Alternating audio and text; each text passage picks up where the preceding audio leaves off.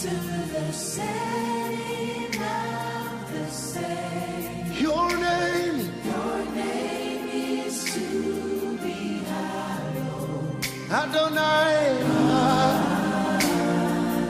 from the rising From the rising of the sun to the setting of the same. your name, Your name is to be hallowed. from the rising, From the rising of the sun to the setting of the same. your name Is to be hallowed. Adonai, one more time, from the rising, His glory is here. Hey, the same, your name,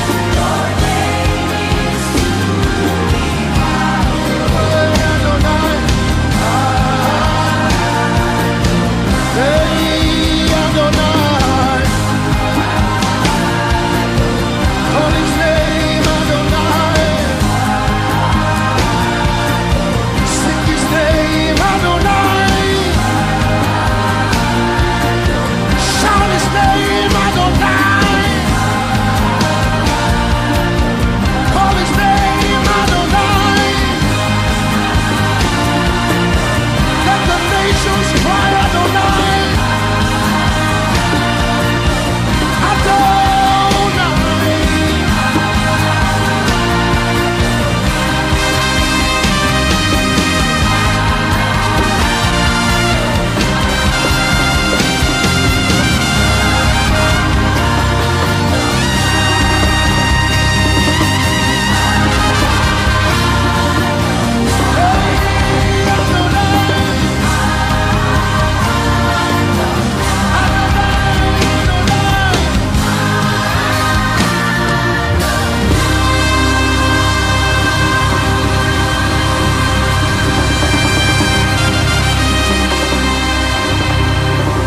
Give him a shout of praise. Proclaim his name. Adonai, Adonai, Adonai, Adonai. His glory is here. His glory is here. His glory is here.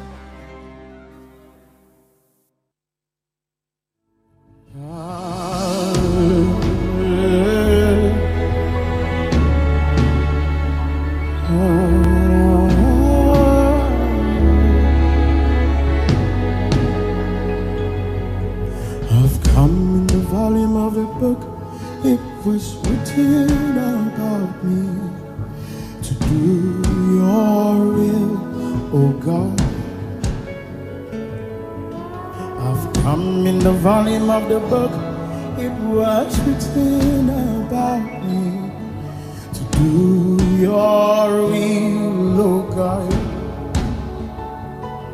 I will do your will, do your will, do your will, oh God.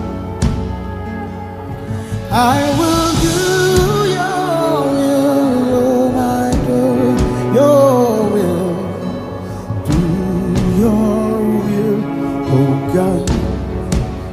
Say now, no. It was written about Do your will, oh God. Oh, I have come in the volume of the book, yeah, yeah, yeah, to do your will, oh God. Jesus. Oh, I have come in the volume of the book, hey, yeah, to do your will, oh God. Oh, not my will, oh, but yours, Jesus, yeah. La, la, to do your will.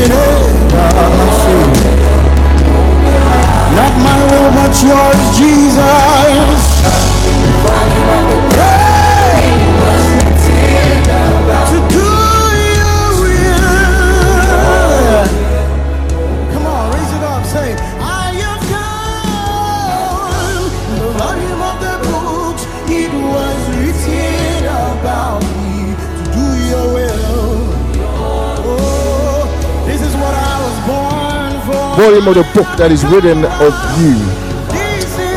Sikayada baskapata.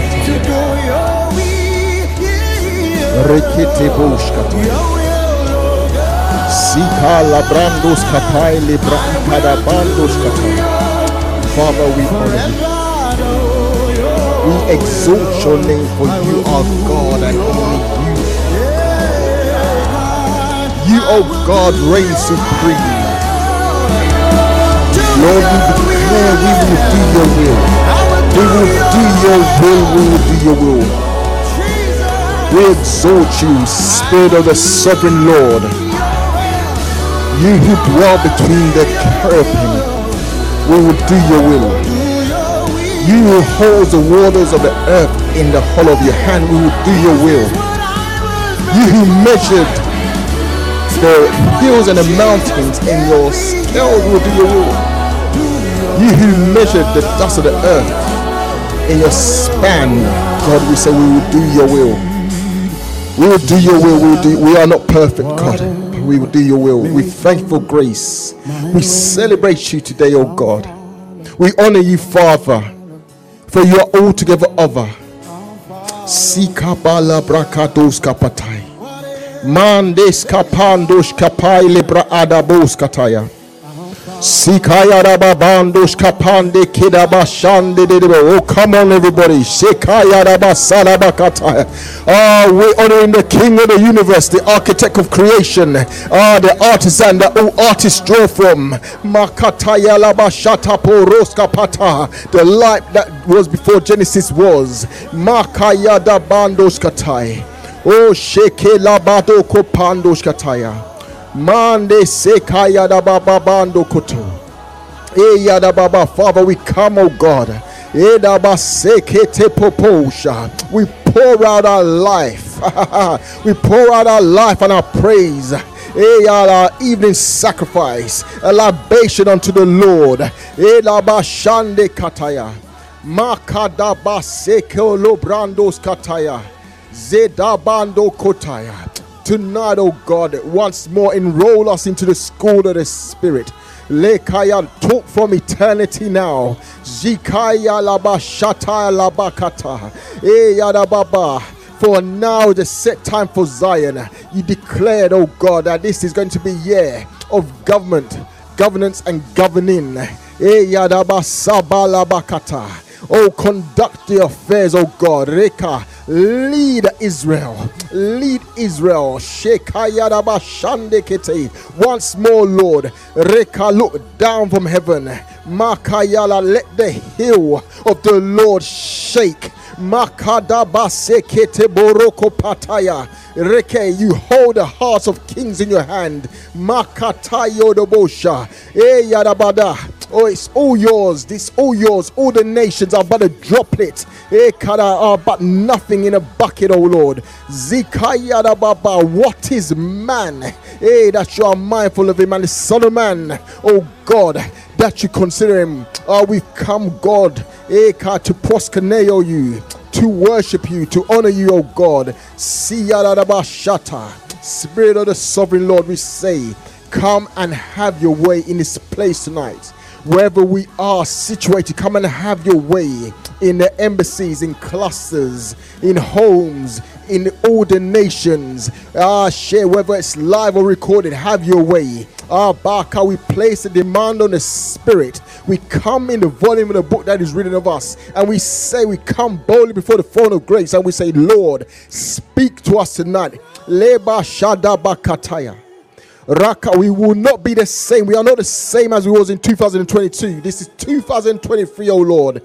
Makayadabashatai. You sing over us, oh Lord. Abasheketapa, you sing over us. The blessings of the Lord. Kabalo brakata, we declare them. For your promises are yea and amen. Keyadabashadai. Mande kadabasokotai.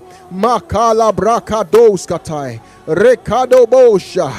We honor you, oh God. We exalt you. Spirit of the Sovereign Lord, come and have your way. Come and have your way educate us, enlist us, enroll us once more. Kabbalah, come into our ship, oh God. Rekete, lead us into deep waters. Makayadababa sheketaya. Teach us how to trade in the spirit. Makabaroko malaba shande kataya.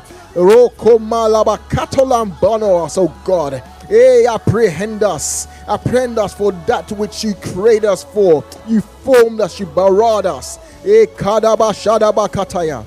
Makodo bosh kataya. Mandes kepabando koradaba sedebo shataya. Rakandos kelebabadaba shete koroko mandos kataya. Oh shedaba. Oh ketebo roko malaba shataya. Thank you, Jesus.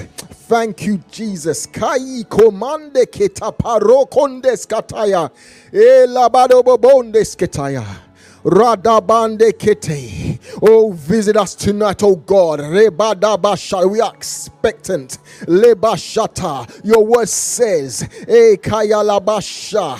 Can you, like a mother, can you forget a suckling babe? Reka, you are El Shaddai, the Almighty One, the Breasted One. Ekadabasataya. Ekabalabashata. We come before the omnipotent God, the omniscient God, the omnipresent God. Radabashataya. We declare there is no one like you. Ekabalabasha, the one who shows the former things to come. Ekamando kotaya.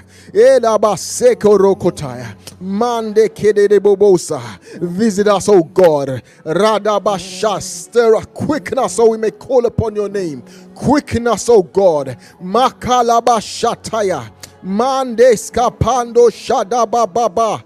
Rekadaba sekedo boshataya. Makayadaba sekete bobosh. Mande skapando shadadaba. Quicken us, O God, that we may call upon your name, Jehovah, the self-existent, the eternal, the self-sufficient, the self-sustaining one, free in one, co-equal, co-eternal, the great I am. You will be who can stay your hand. Maka, have you not said it? Will you not? Shanda kataya. Oh, yedebobosh kataya. Maka yedaba sedebosa. Rakadaba baba. We call on Jehovah. Ekadaba sedebosa. The gift and the giver. Rakadaba sekete. Oh, shadaba baba. Makado bosh kataya. The one who creates things from nothing. Ex nihilo. Makapado kopata. Ekala, the architect of creation.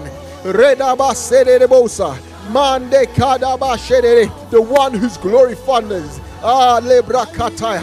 The glory and lift up of our heads. Elaba shadaba kataya. The rose of Sharon. Ekadaba sedebo. Makata. The fairies of 10,000. Mande kaba sekete barabate. Oh shakataya. According to your word, labor according to the Bible, at the entrance of your word is light. To give understanding to the simple. So God, we say tonight, we are the simple. Teach us in the ways of the Spirit.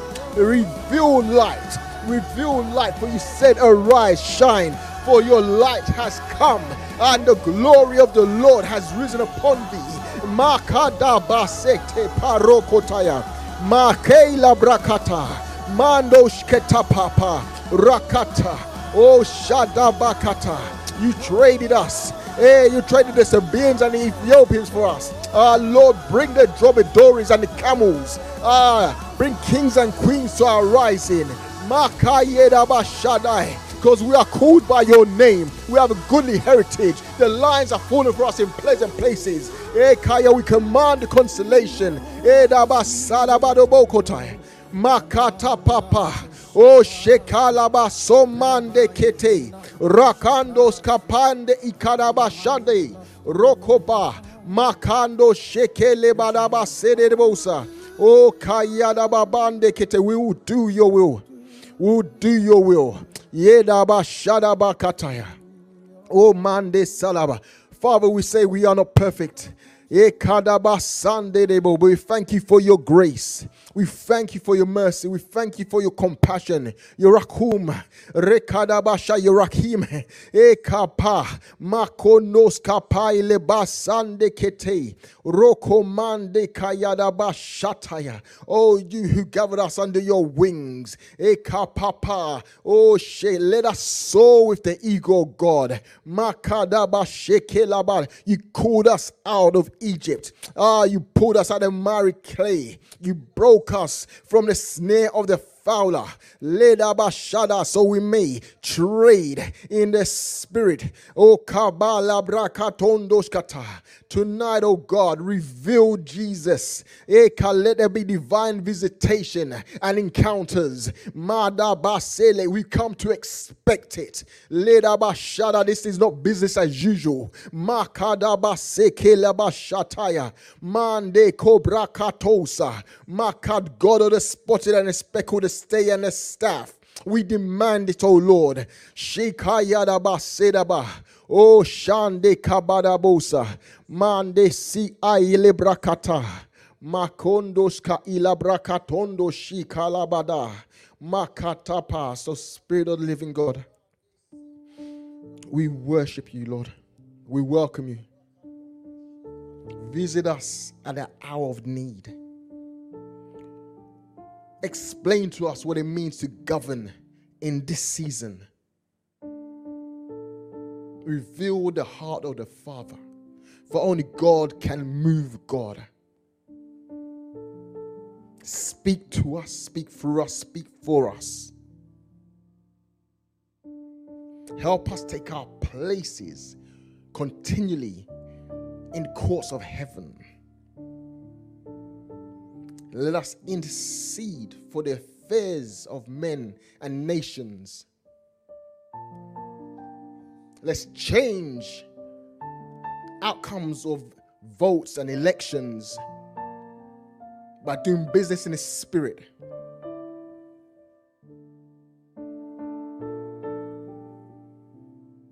Shadaba kumali brakatosa. Our word will be heard. Shekidaba sikadaba shata kalubrakata. We no longer feed on milk. Kande ilabrakata baskotali bashikadaba. Rakatos kapande shatai. Zikandosh alabrakados kamande shatai. Selebondia mahatikala hadinda bahasa. Televon sikeleben tikalubus nahatikai hata. Zevontiela. Abuliakata liados nabakatietela. Zebeledos nehetikiatom ba atinan dobrokos debetiela. Jikabo liatenda rahati. Thank you for your glory. Thank you for your glory tonight. Thank you for your glory that is in this room. Thank you that when we call, you answer. That when we cry, you are there. Thank you for your goodness to us as a people in this spiritual tribe. We do not take for granted the consistency and efficiency, the sufficiency of the supply of your Spirit to us. Oh Lord, we give you thanks. Oh Lord, we give you praise. Unto him who sits on the throne and unto the Lamb be blessing and glory and honor and power forever. Kale funam fratai kapalas ketietela. And so, Lord, tonight as we open your word, as we go behind that veil, would your presence be with us, O Sovereign Spirit. Let the entrance of your word tonight, Lord, let the entrance of your word bring light, We acknowledge our simplicity. Let it give us understanding.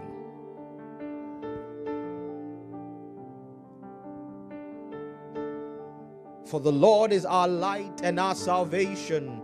Whom shall we fear? For he it is that is the strength of our lives. Of whom shall we be afraid? When the wicked, the evil one, came up upon us to eat our flesh, he stumbled and fell. Though war should break out against us, we will not be troubled. For in this one thing will we ever be confident, that you, O Lord, are the strength of our lives and our portion forever, our shield and our exceeding great reward. The lion and the lamb, the priest and the offering, the judge and yet our advocate, the beginning and the end, Omega yet Alpha, the wheel within the wheel. Who is it that speaks a thing and has it come to pass when the mouth of the Lord has not spoken it? Yahweh be praised. Yahweh be glorified. Yahweh be lifted high, now and forever. We belong to you. Now and forever, we belong to you. And so, Lord, tonight, would you take this vessel, this lips of clay, and birth your agenda? Would you anoint me for divine outcomes? Would you pour the oil of gladness upon me, that it may flow to your people? Would you commission me? Take the keys down just a little bit again. Would you commission me to effect divine outcomes? The keys down again, and the keys down a bit. Commission me to effect divine outcomes tonight. Divine outcomes.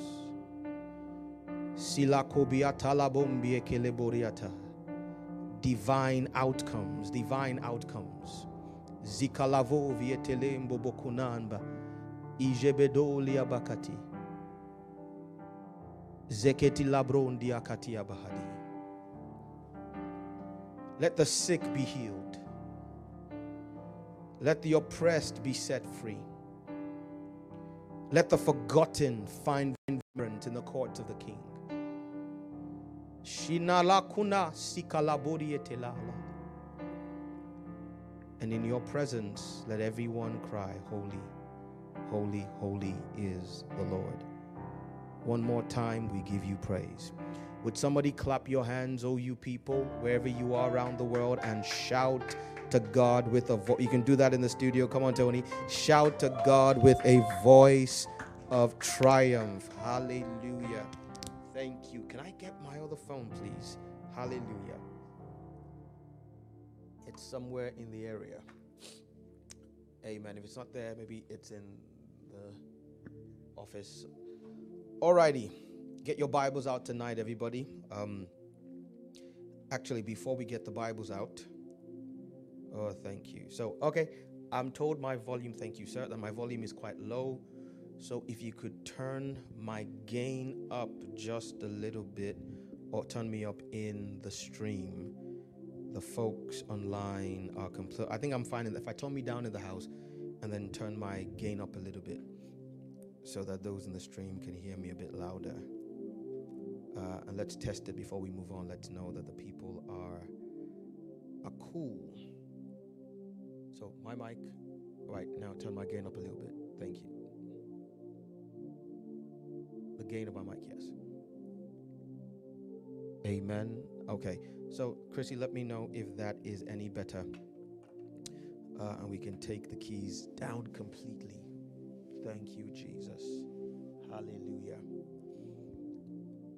So let's get the elephant out of the room. Let's take the keys off completely. completely. All right, let's get the elephant out of the room. The question is, where have you been, Rev? I have been, amongst other things, recovering from a bout of suboptimal health, but I am perfectly fine now to the glory of the Lord. It's been an interesting start to the year. I think sometimes God allows your body remind you that while your spirit may be eternal, the horse is from the earth.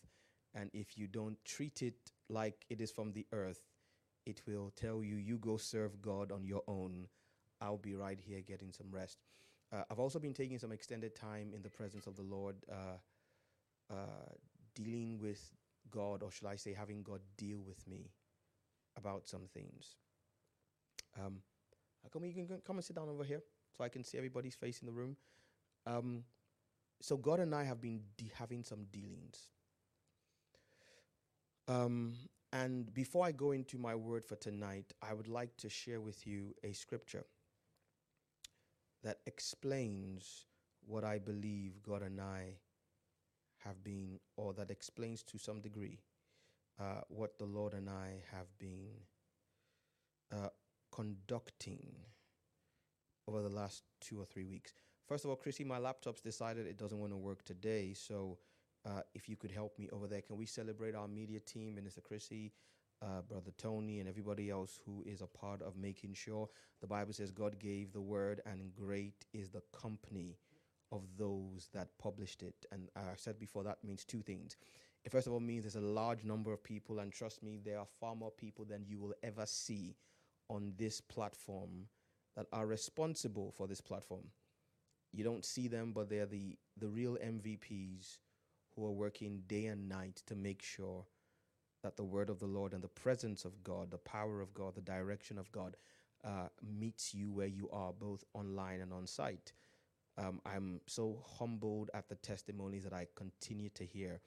And you know what? The testimonies that really, okay, I'm told my volume is still a bit low. So Tony, if you could take just in the stream up now, just bump my volume up in the stream. So it's not so much the testimonies from normal people, and don't get me wrong, those are spectacular. I've heard about healings, directions, supernatural visitations that have happened in homes and cars while people have been tuning in to a Kingdom Culture broadcast of video. But the ones that really encourage me are the ones, no, just leave my volume in the house, just take me up in the stream, put my volume in the house back where it was, and then take my volume up in the stream as well. It's the testimonies I hear from pastors, leaders, and ministers in their own right. Because at the heart of the matter, I believe that in this season of my life, I'm called primarily not just to lead a local house, but to help in heaven's efforts to coordinate reformation on a global scale. And I have a special soft spot for pastors. I have a special soft spot for pastors and those who lead other people. In essence, if you're a man or woman who is responsible, if you are a wholesale client, then I am especially interested in you in this season.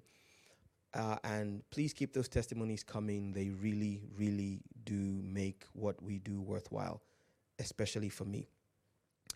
Alrighty. So let us, what's going on with my device? No, okay, there we go. Awesome, let's try this again. So Chrissy, if you could give me Hebrews chapter 5, please. Hebrews chapter 5.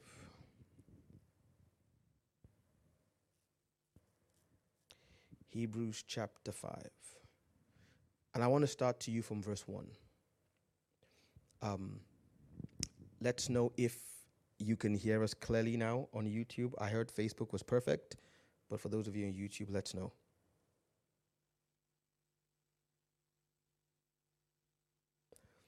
The Bible says, for every high priest is taken from among men. So for every high priest, taken from above men, among men, is ordained for men. Someone say for men.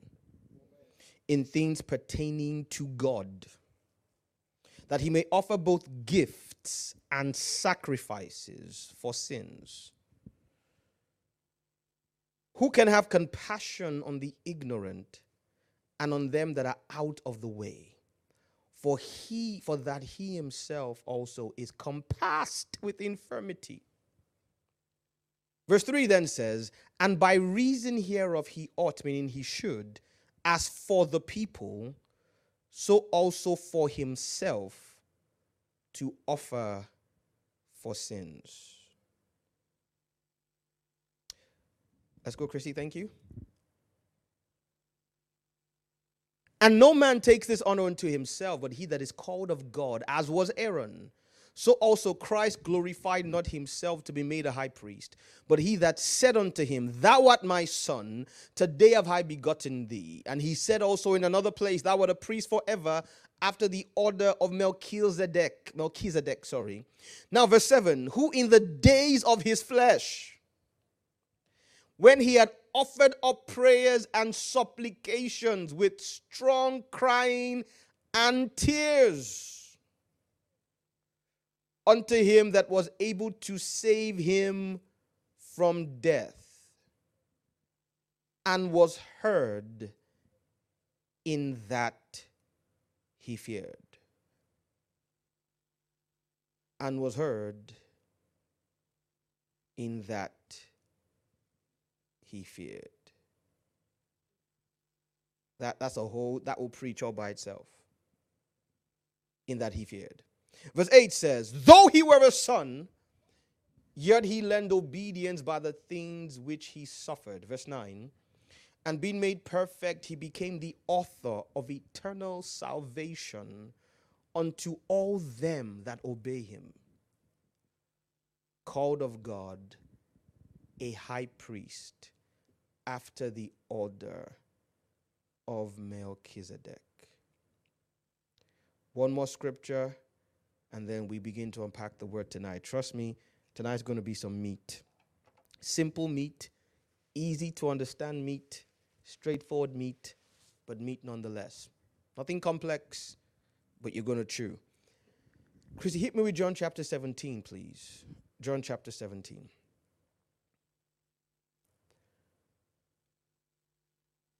And I want to go from verse 17. Actually, you know what? Let's go from verse 15. John 17, verse 15. I pray not that thou shouldest take them out of the world, but that thou shouldest keep them from the evil. They are not of the world, even as I am not of the world. Verse 17, he then says, sanctify them through thy truth. Thy word is truth. Verse 18, as thou hast sent me into the world, even so have I also sent them into the world.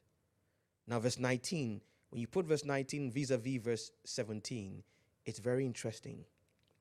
It says, and for their sakes I sanctify myself, that they also might be sanctified through the truth. Verse 17 says, sanctify them through thy truth, thy word is truth. And then verse 19 says, and for their sakes I sanctify myself, that they also might be sanctified through the truth. Now, Christy, could you go to the lexicon? I want to show everybody what the word sanctify is in Greek and what it means. And if you want a title for my word tonight, you know I don't give them titles usually, but if you want a title for my word tonight, you can call it the call to priesthood. The call to priesthood. The word sanctify is the Greek word hagiazo, from the root word hagios. Now, Christy, could you show them what hagiazo means? So hagiazo is the verb if hagios is the adjective. Hagios means to be holy. Hagiazo means to become. So hagiazo is the process by which a thing becomes hagios. It means to render or acknowledge or to be venerable or hallowed. To separate from profane things and dedicate to God. To consecrate things to God, to dedicate people to God, to purify, to cleanse externally, to purify by expiation means to remove guilt of sin from, to purify internally, listen, by the renewing of the soul. Now let's go to the Strong's definition. To make holy, i.e., meaning that is ceremonially purify or consecrate, to venerate, to hallow, to be holy or to sanctify. Let's talk. By the way, we have some assignments tonight. We are going to pray for people with needs, issues, things. We're going to trust God for the supernatural to break out. We're also going to take a little of time to pray for the elections in Nigeria coming on.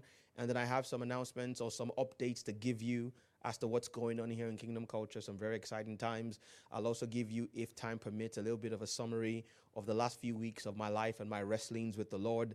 We'll see if we can fit all that into 2 hours tonight, meaning by 9 o'clock, I'm planning for us to be done. But just in case we don't get to some of the other stuff, I wanted to lead straight with the word of the Lord tonight.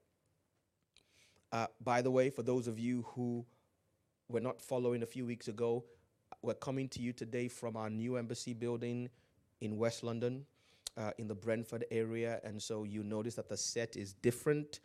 We moved out of our old embassy building on the 6th of January. And like, our tenancy came to an end. And like Israel, God told us, to just move in faith. And so we didn't know where we were going. We're headed for a city, Tony, whose builder and maker was God. And the Lord came through with the ram and provided us this amazing facility that is just as good. But we have some good news for you. In addition to the embassy building in West London, God has been awesome to us.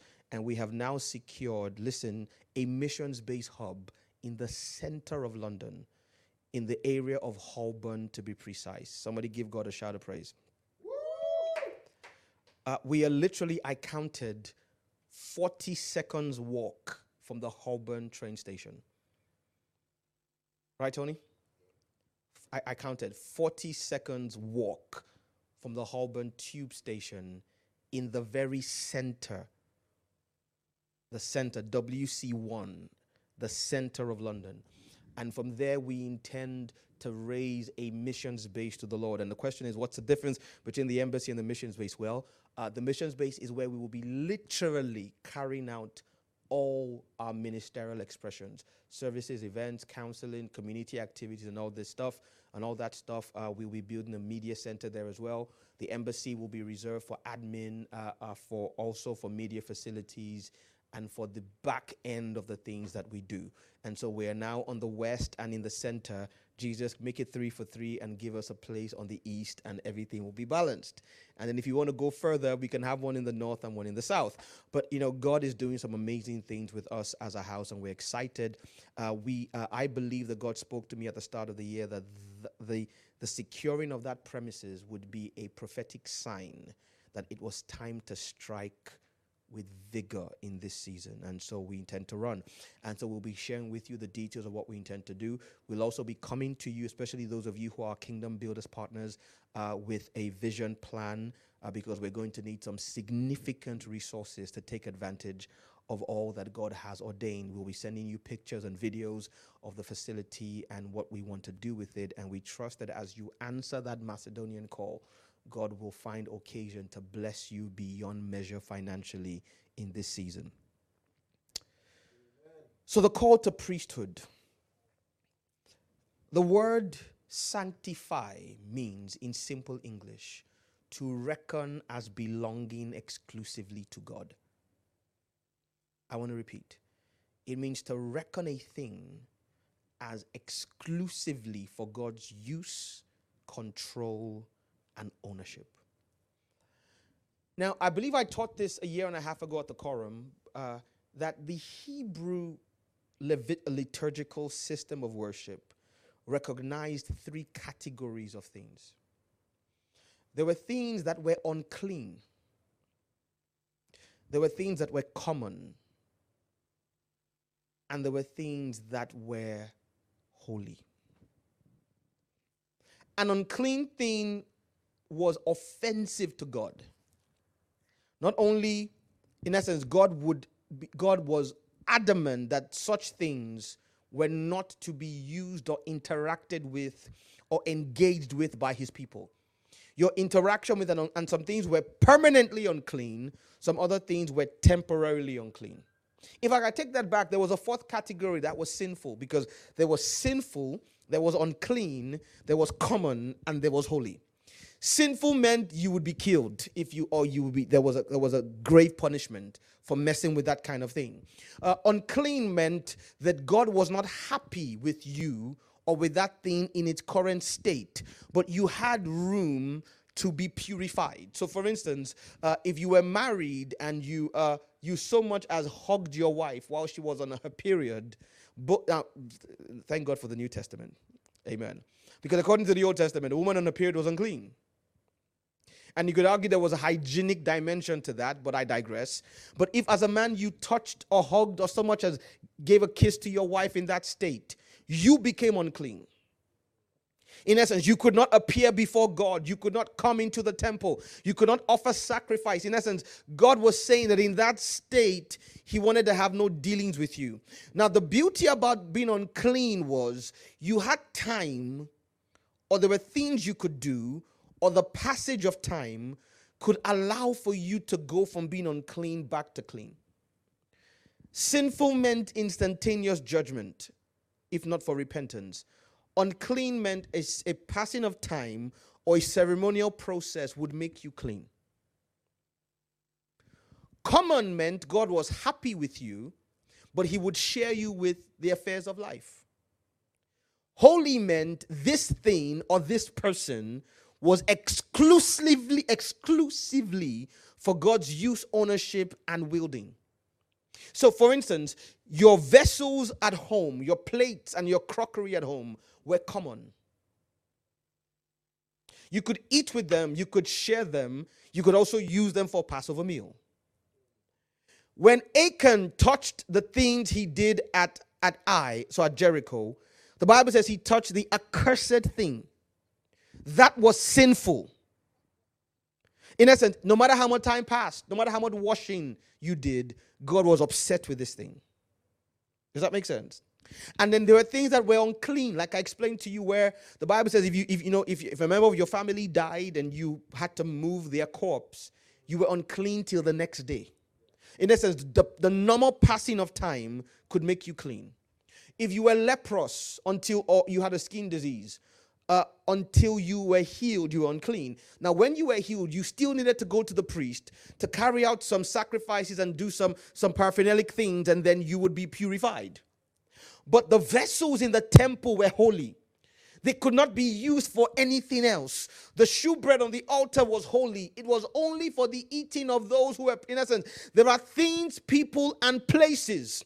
The Holy of Holies was the Holy of Holies. Only the high priest could go in once a year. And if he went in unclean or sinful, he would die.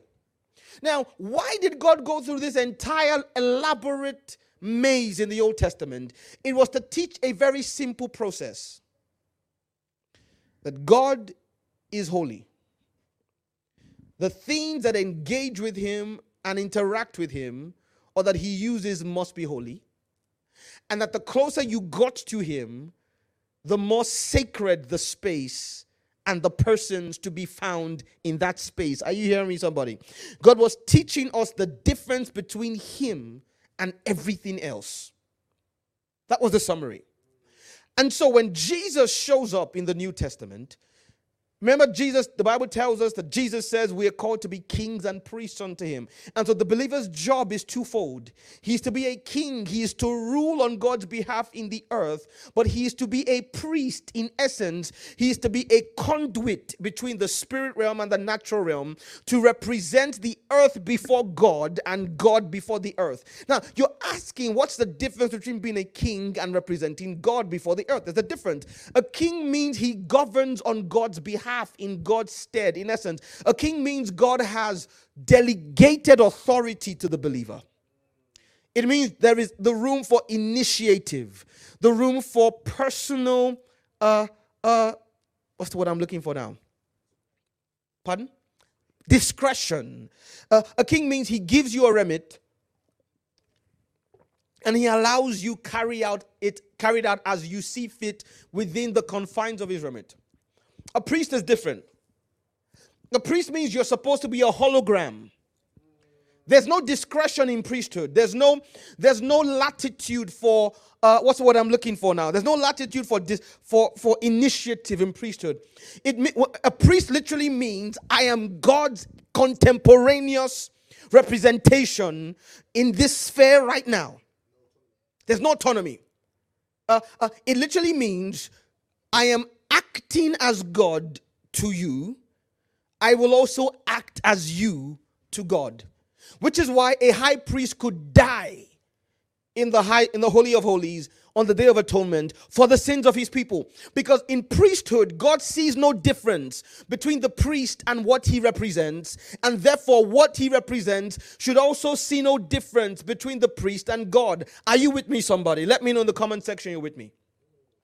So priesthood is a dangerous thing. It is not a light thing to be a priest. And that's why God was elaborate in choosing the Levitical priesthood. First of all, he chose the tribe of Levi because they were the ones who stood with him when Israel sinned. When Moses said, who is on the Lord's side in the days of the golden calf? The Bible says the Levites stood with him. And therefore, listen, this is part of the job of priesthood. Standing with him meant they had to kill their brethren.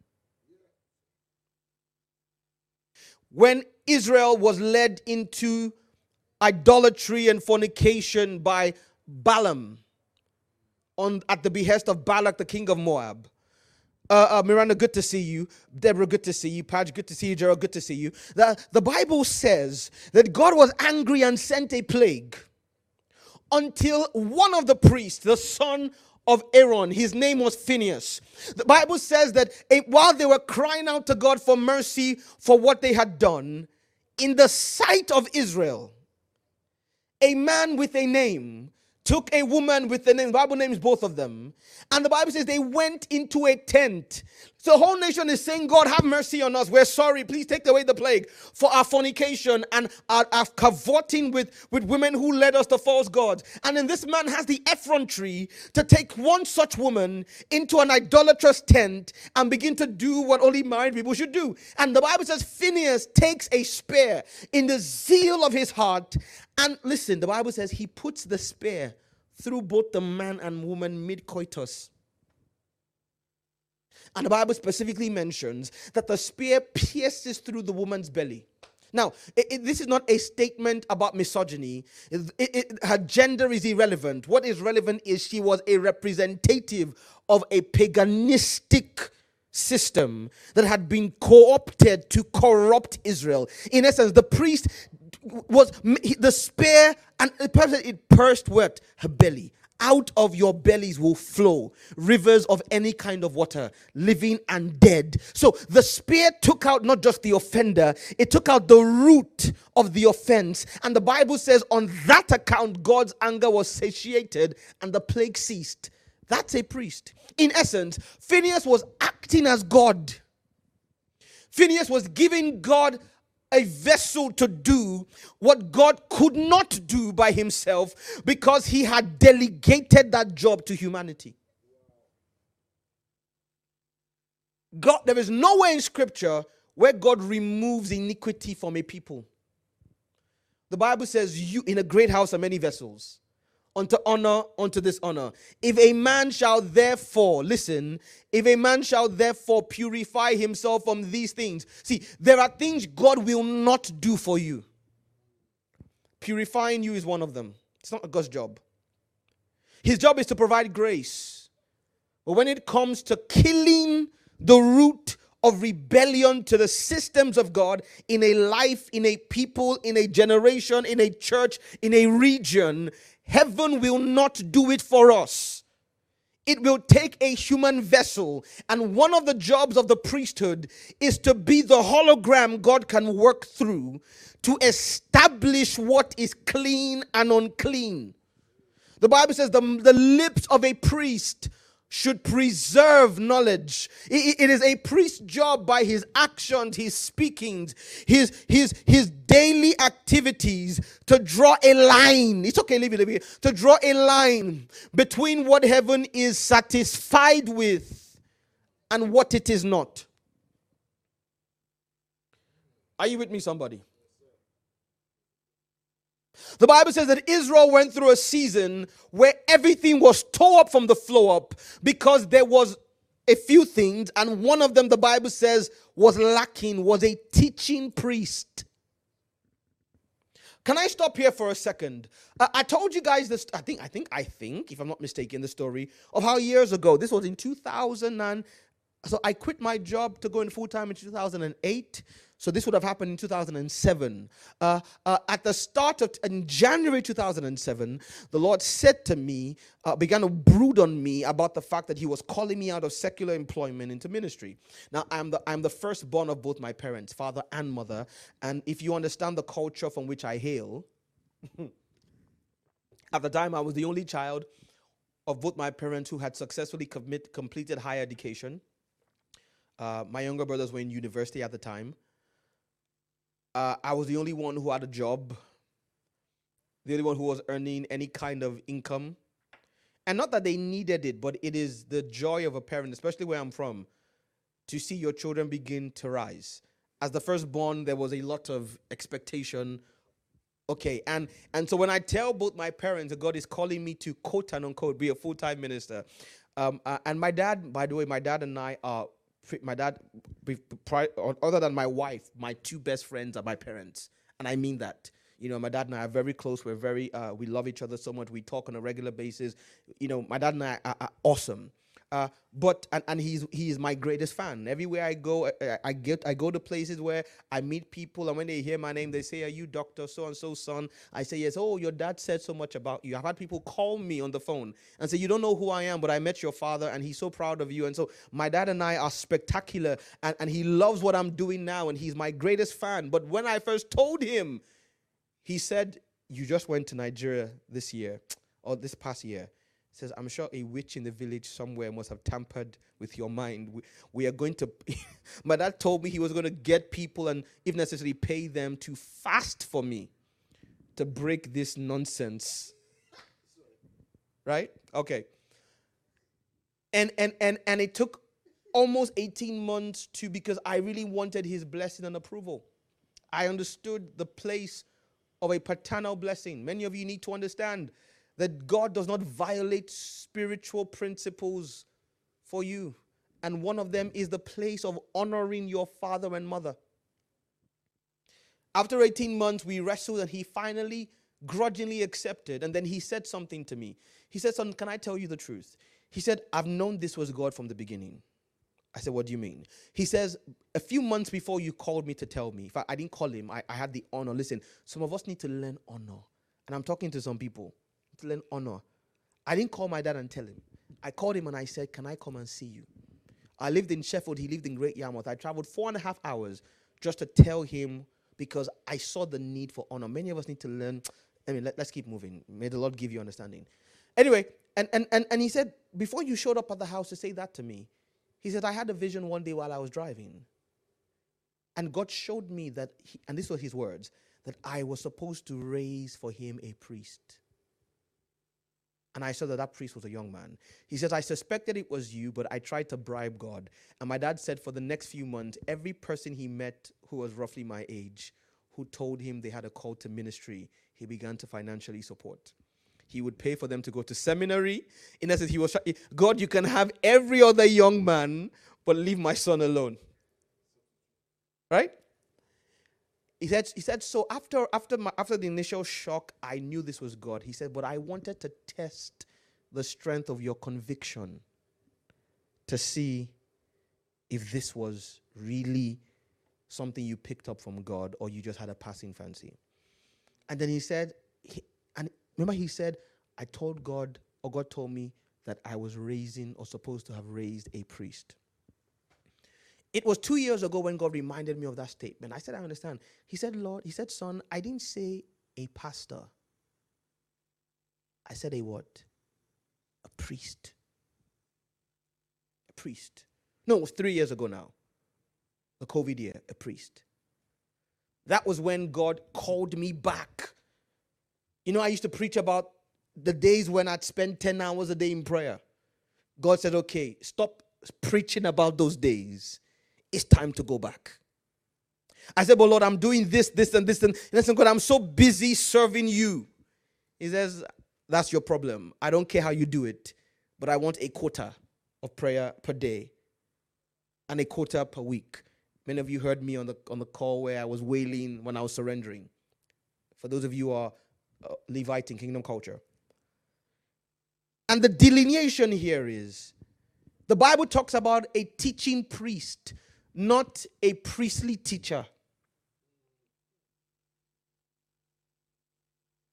Our generation is upside down because we have gotten that scripture upside down.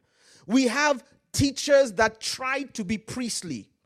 No, God says, I want people who are first priests who happen to teach. In essence, your teaching should be the overflow of your priestly experience.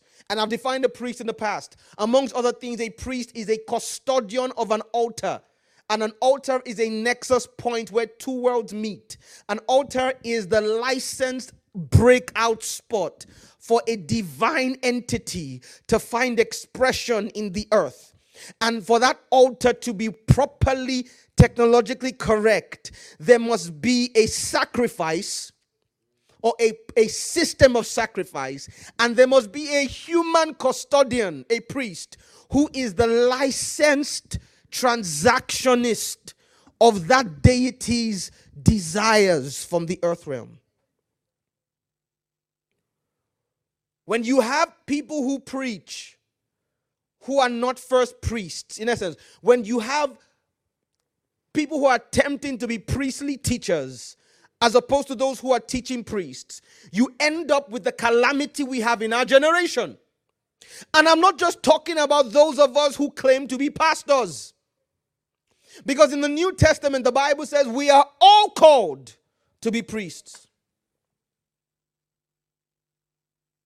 Hear me. The primary ministry of the believer is to be a priest. The very word saint in the Old Testament, Kadishi or plural Kedushim, in the Greek of the New Testament is Hagios.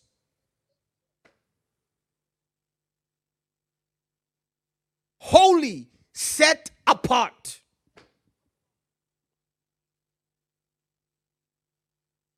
When you were born again, you were indoctrinated into a Melchizedekan order. See, you don't grow into it. You don't graduate into it. You're not called into it. Your salvation is your calling. Who am I talking to? And of course, you know that part of the New Testament priestly ministry is prayer. But today I want to dance around prayer. Because many of us only hear prayer and we get, it's called not. No, relax. When I explain to you the real remit of priesthood, you will see why you need prayer to be a priest. It is not prayer that makes you a priest. Or should I say prayer is the means to the end of the priestly assignment. So, being a priest is not completely and totally understood by being called to pray. But you will understand that you cannot accomplish your priestly responsibility without prayer. Does that make sense? So, prayer becomes the sentence of the New Testament priest.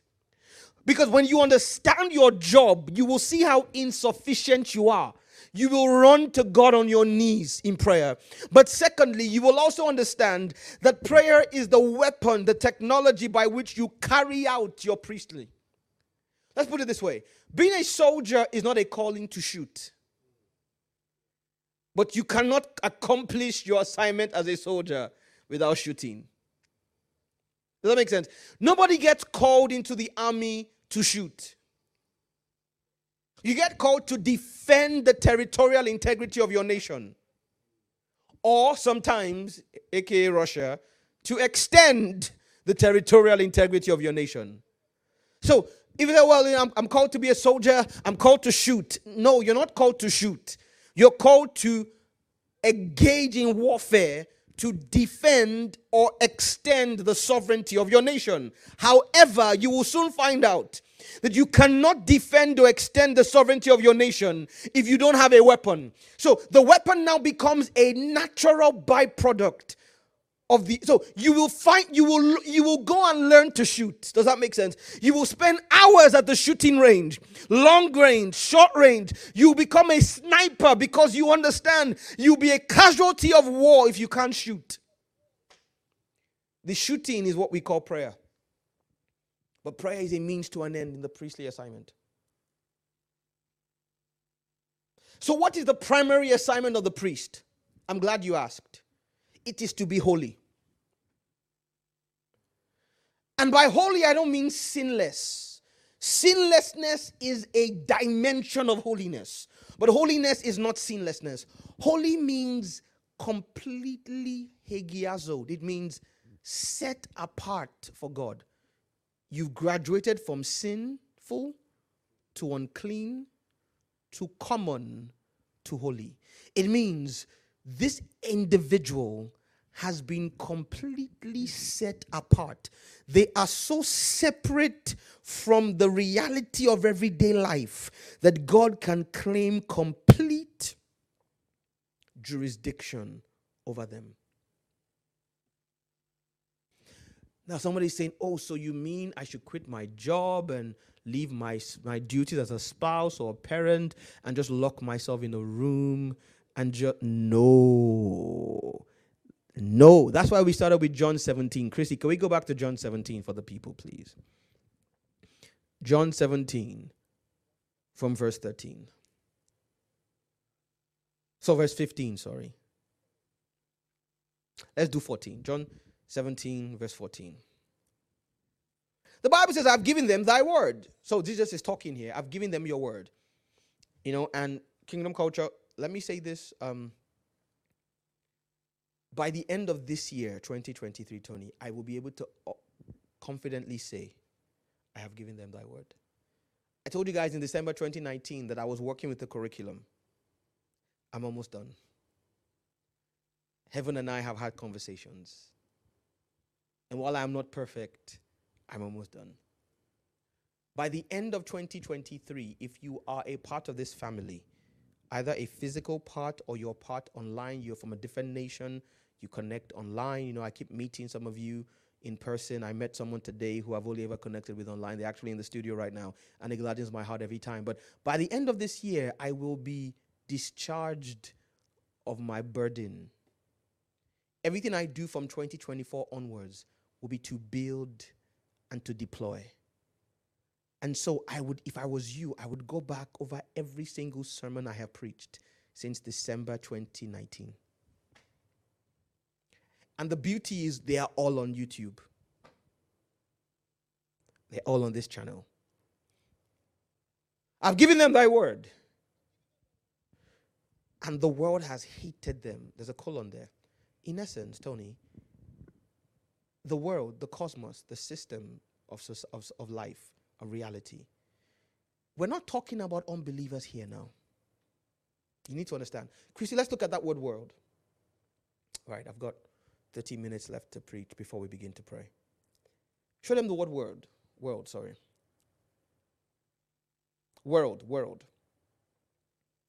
Cosmos. Let's look at what the word, because when we hear world all the time, we think about unbelievers. So we think it means unbelievers. And so Christians justify our stupidity sometimes by saying, well, the world is supposed to hate us, right? The world is supposed to hate us. No, it's not talking about people hating you. Now, of course, people who refuse to divest themselves of what will hate you. But it means a apt and harmonious arrangement of constitution, order, government. In essence, the system that governs a reality. Keep scrolling down, Chrissy.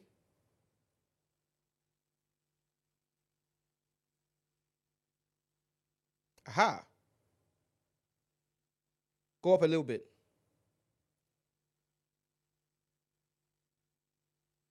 Tony, it means when God begins to introduce his word, it will contradict the common sense reality of how the system outside his kingdom works.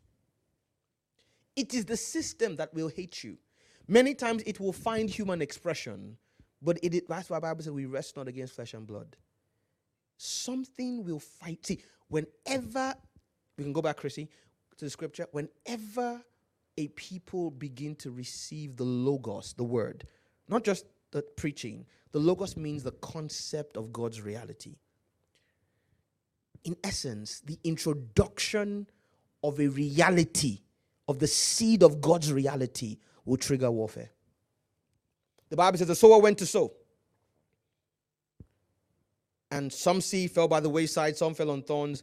The ones that fell in thorns, the Bible says, were the cares of, the Bible says these things came for the sake of the word. Tony, whenever God begins to install the system of heaven in a life or a people, they can sign up for warfare. Go and buy a helmet. When God picks on you and says, I'm going to introduce my ways, my mind, I want to use you for an agenda, and the Bible says nothing was created without the word. In the beginning was the word was with God, the word was God. Maria Korea, but in him was life, and the life, listen, was the light of men. So when you say it is my season of Bokar, God, the entrance of his word brings light. Expect the system you are being introduced into to fight you. Let's go back, Chrissy. Think it not strange. Expect the atmosphere. Expect the unseen realm to focus its attention. See, how many of you have watched Avatar: Way of the Water? Okay, you know the response of quote and unquote air, demonic system. But anyway, where when external entities enter the forest, where the forest begins to fight them by sending organisms against them. Okay, that's what happens when God drops a man into the system of the world that he had given his word. Why would the word fight you? The world fights you because the entrance of God's word means that you are no longer of it. You have now been disconnected from the matrix. Expect the matrix to, expect the agents to come for you. Agent Smith. They are not of the world, even as I am not of the world. Listen now, listen. But we're not going to take them out of the world. So it doesn't mean you have to quit your job, or divorce your spouse, or give your children up for adoption. This system is designed to work while you are in the system, just not of it. So listen, Tony, I love my wife, but I'm not of the system of the world when it comes to romance. I'm not married to her for the reason everybody else is married to a wife. We're all married. But my own marriage serves a different purpose than the average marriage. I am in the world of marriage. I am not of it. So my KPIs as a husband. So if my wife were to judge me by the men she watches on romantic movies and books, she'll be disappointed. The same way if I were to judge her by the women I watch on TV and watch in the world around me, I too will be disappointed. We are in the world. We're married. We're not of the world. Does that make sense? Our value system is not the same.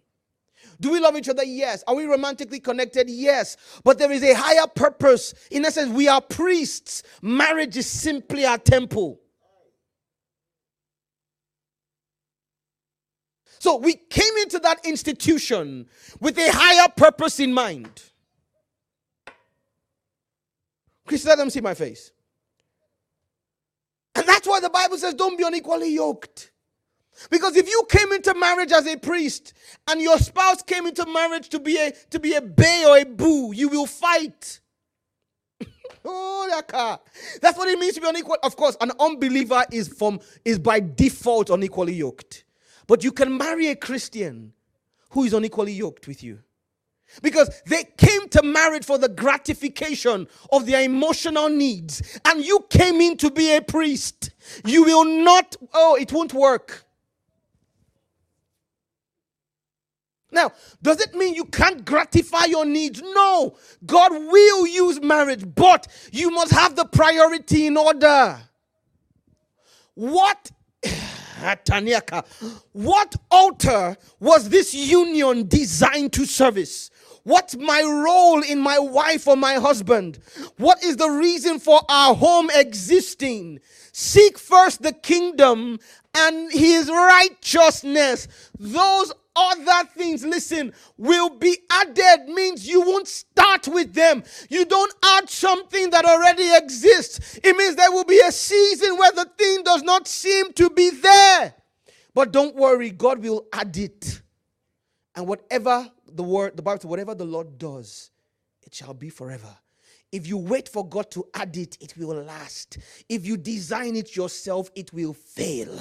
If you build a home on priesthood, God will add romantic bliss. If you pursue romantic bliss, it will elude you. That's just one example. Secondly, I have children, Tony. But if you, so for instance, if a grandparent tells, now my parents did not, but let's assume my mom said what most African moms say.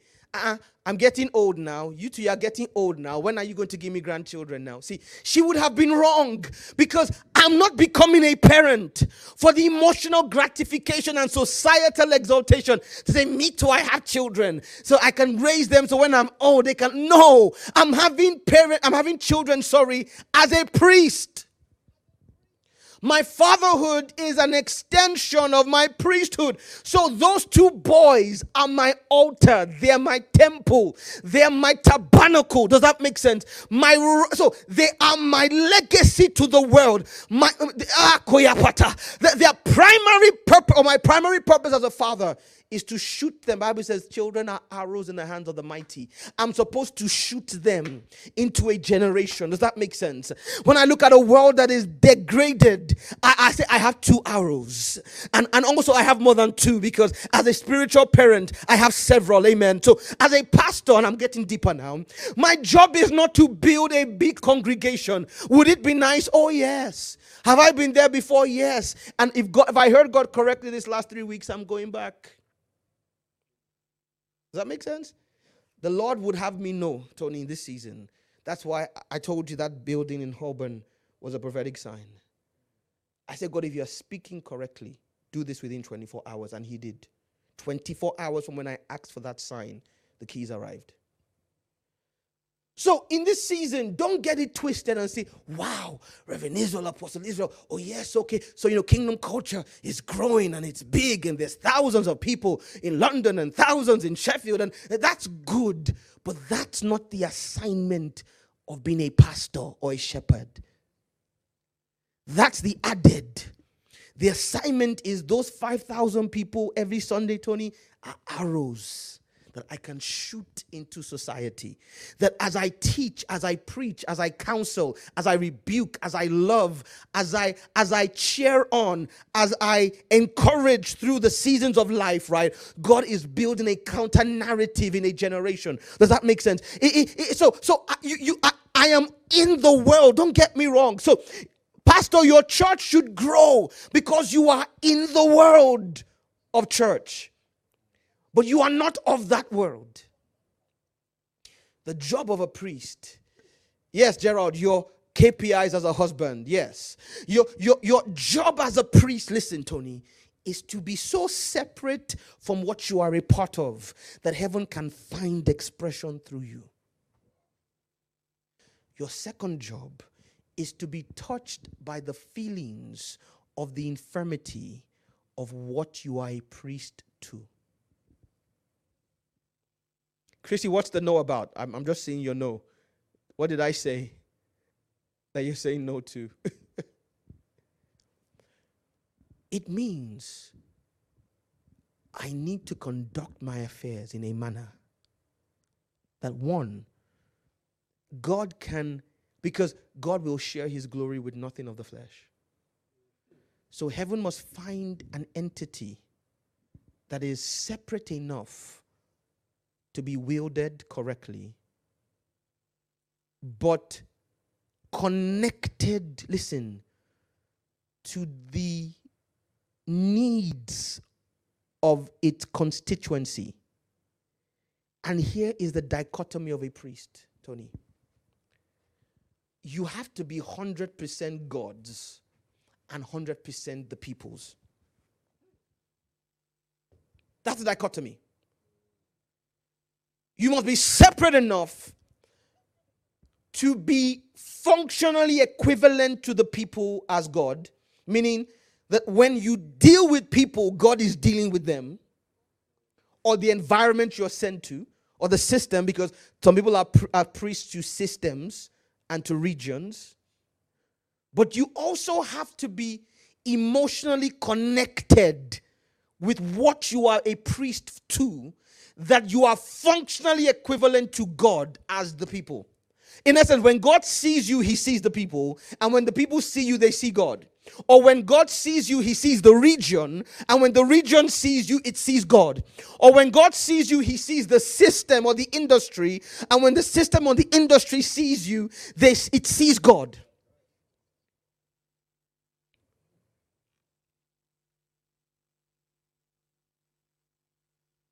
And Tony, I learned the last 13 years, 14 now, of being a preacher, going into my 14th year of being a pastor. This year will be 23 years of preaching and ministry. It will be 33 years of salvation, and it will be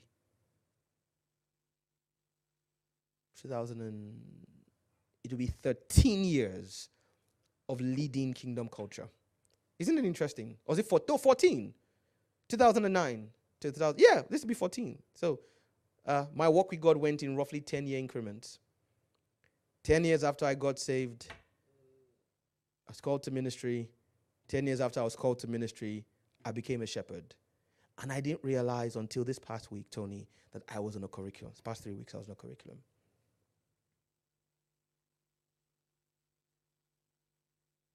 Because the induction is bidirectional, or is bivalent. God must train you to represent him. But he must also train you, listen, to represent the people. Let's go back to Hebrews chapter 5, Chrissy. I'm almost done.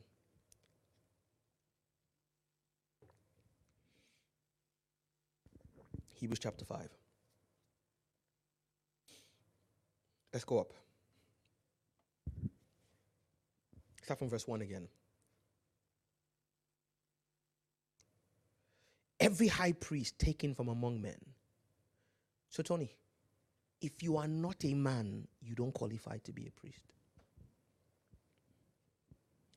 And when God is preparing a priest, he will first deal with him in manners that make him sensitive to the reality of the people, region, or system he's called to be a priest to. You don't qualify to be a priest to something you were not taken from.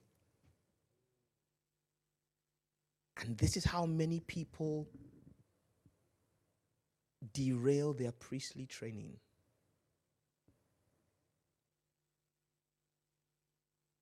So, for instance, husbands. Oh, I'm the priest of my home. God taught me the hard way, Tony. I can't be the priest of a home if I'm not first a brother to my wife. We must first be equivalent before I can be a priest. The office is what gives me the leadership role, but the essence is identical. In essence, if I am superior to you as a person, I cannot be your priest.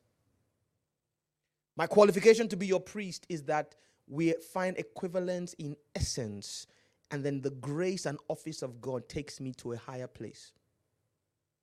And listen, he's ordained for men. Listen, for men. So, priest and king of God, I ask you, Tony, what were you ordained as a priest for? Why were you saved? Why did you not die the day you came to salvation? Whether it's your family, your region, there is something, someone Chrissy, man as in human, not gender. Ordained for men, as in human, not gender, male or female. So, Tony, the call to being a believer is a responsibility for something else other than you. He's ordained for men. Listen, you don't have a destiny divorced of someone else's need. God, I want to know my purpose. You're literally asking God, whose life and pain was I designed as the answer to? Listen, and it is the pursuit of destiny. Hear me. If you're young, well, when I say young, you could be old. But if you are a preacher who thinks you're not too old to take counsel from this young boy, listen to me. See, my mentors, my fathers in the faith tell me from time to time that they listen to my sermons and it blesses them. I'm humbled. I am humbled. So if those men who are, many of them biologically old enough to be my father and mother, if they are blessed and you think it's beyond you, I apologize. But anybody who thinks that I have anything of value to say, it is the pursuit of destiny outside this understanding that is partially responsible for the cacophony we have in the church today. We have men who have ascended into a calling divorced of the understanding of priesthood. So when God wants to spare you that tragedy, Tony, he will orchestrate pain along the way. Because pain, as we see in this chapter, is the process by which God grounds a priest in his humanity and compassion for what he is priest for.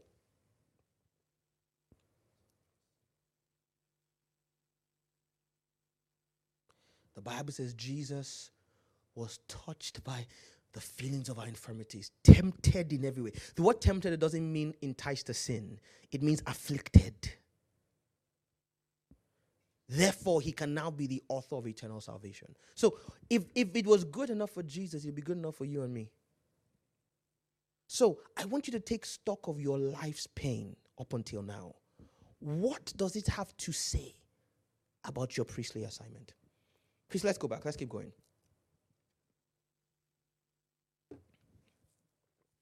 And the priest is designed to offer gifts and sacrifices. Two separate things. So you cannot be a priest without a gift. And the Bible says we are all called to be priests. So hear me, child of God. Every one of us, help me with the keys, Tony. Every one of us has a gift. There is no giftless believer. The difference is we define gifts as spectacular things. The Bible talks, for instance, call me about the gift of helps. Being able to arrange a table and serve food according to the Bible is a gift. And the Bible says every good and perfect gift is from the Father of light. So if it is a gift, God gave it. If God gave it, it's important. But we only think of gifts as healing. Let's take it down in the stream a little bit. The keys. As healing. Or liaise with Chrissy, she'll tell you whether it's too loud or not. As healing, deliverance, prophecy, word of knowledge, and to the glory of God. I've seen these things a few, here and there. You guys know, right? But I have learned that, no, it's not about that. He's to offer. So, Tony, your gift as a priest is the first thing you offer. And it is the lack of offered gifts responsible, again, partially, for the damage in the body. We have men and women who have gifts they did not offer to God. Gifts from God that have been co-opted for self-aggrandizement.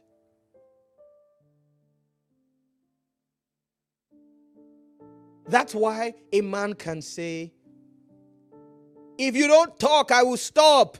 And people say, prophesy.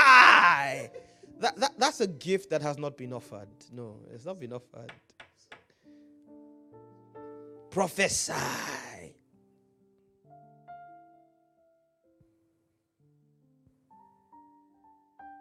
So people can say, if you don't bring a prophet offering, they won't speak over your life.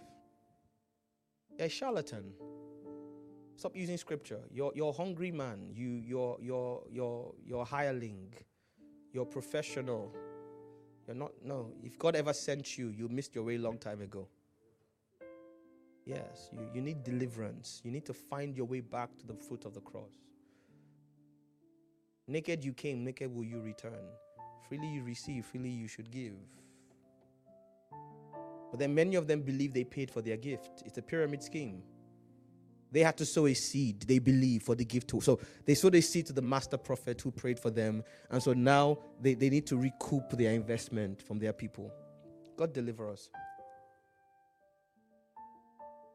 You offer, Tony, your gift, but you also offer your sacrifice. Right now, I'm offering my gift. My teaching ministry, my preaching ministry, right? My counseling ministry. And to the glory of God, it works beyond just church. It works for people's businesses, this gift that you see working now works in the boardroom.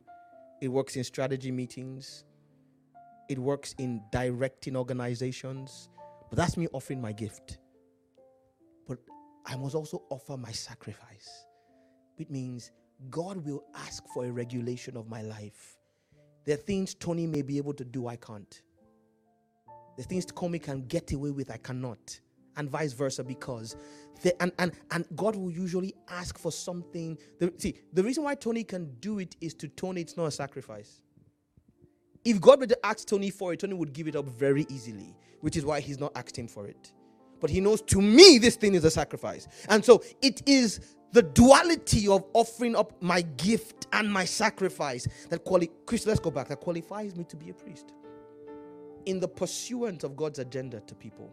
Now listen, who can have compassion on the ignorant and on them that are out of the way? Listen, for that he himself is also, not was also, is also. Meaning, for a priest, your infirmity never leaves. In fact, you are only as good a priest as you are constantly conscious of your insufficiency.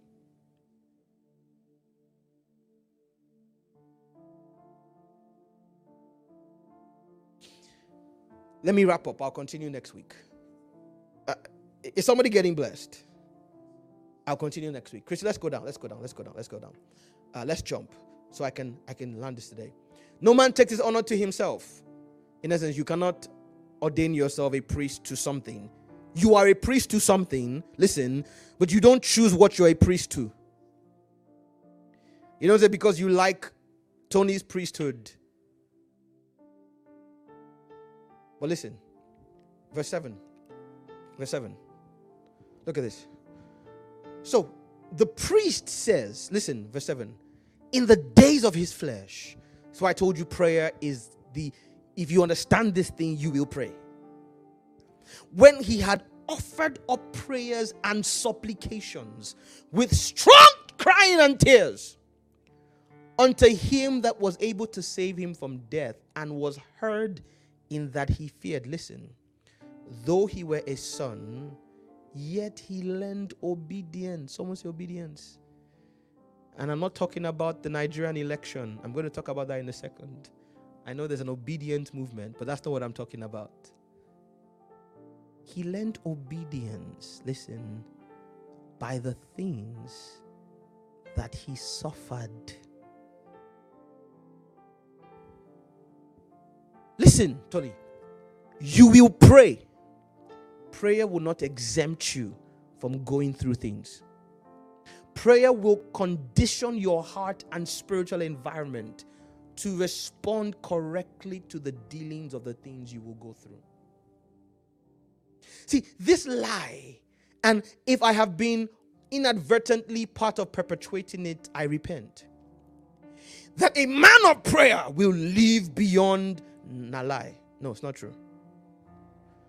Prayer doesn't exempt you.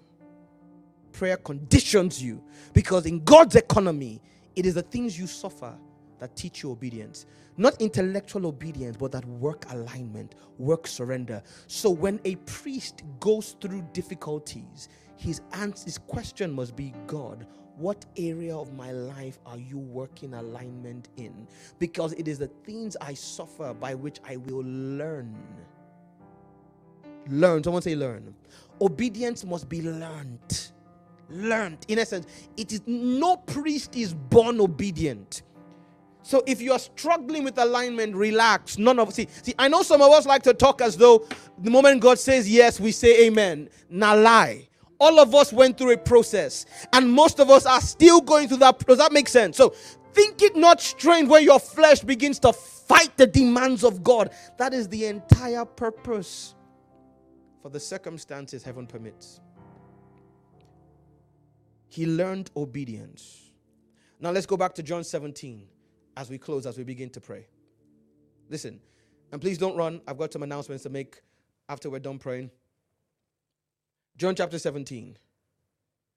And we're going to be praying for needs as well. John 17 from verse 7. Let's go to verse 8. Let's go to verse 7. Verse 7. So verse 8. John 17 verse 8. I have given them the words you gave me. Now this is the priest. Now this is the man who has qualified to be a priest. I've given them the words you gave me. And they received them. Listen. And have known that I came from you, and they believe that you sent me. This is the outworking of a priest's responsibility. If you are a priest to an unsaved family member, the man should look at you and acknowledge you came from God. Over time, he should observe that this one is my brother, but he's different. This is my wife, but she's different. This is my dad, but there should be something about your reality that tells them. And again, you can only accomplish that by prayer.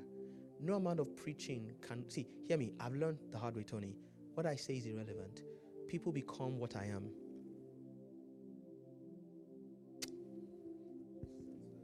People become what I am.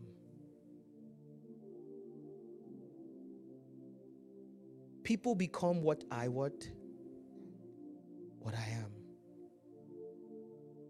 Okay. Now let's look at this. Let's look at these two verses. Look at verse 19. Verse 17 and verse 19, sorry.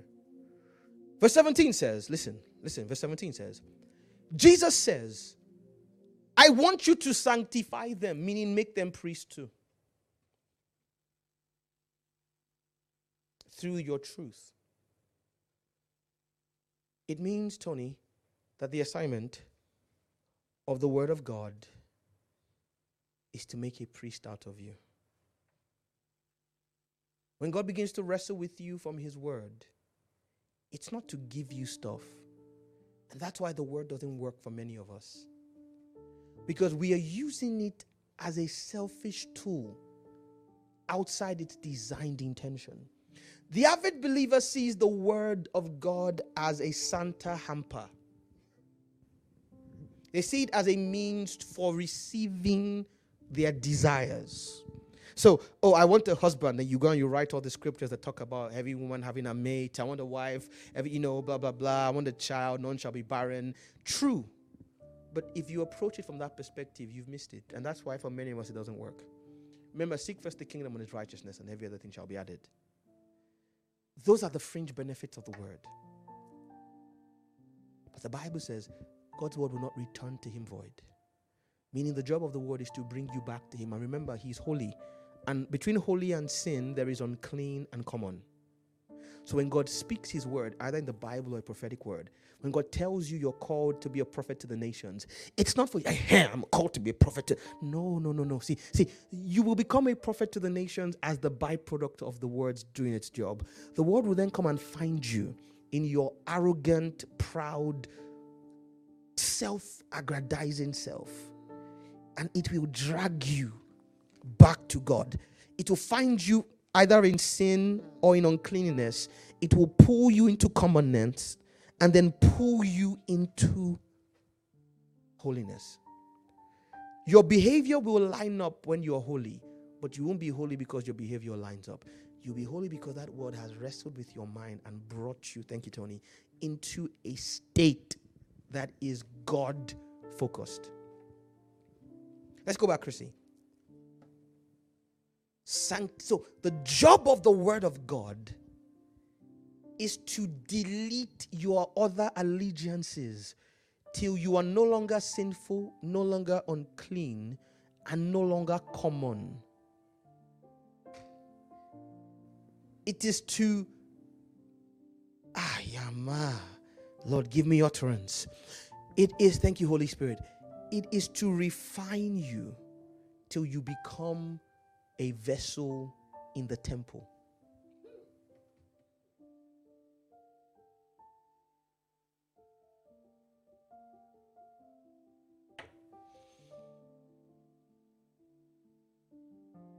He says, sanctify them by your word. Hear me. In this season of Bukar, stop using the prophecy to try and shape your life to what you want to see. Use it for God to shape you to what He wants to see, and watch what your life does in response. The things you are chasing the priest. The priest, as I'll show you next week, became God's responsibility. He didn't need to work. People brought money to his feet. He had supernatural. Does that make sense? The priesthood was the first kingship in Israel.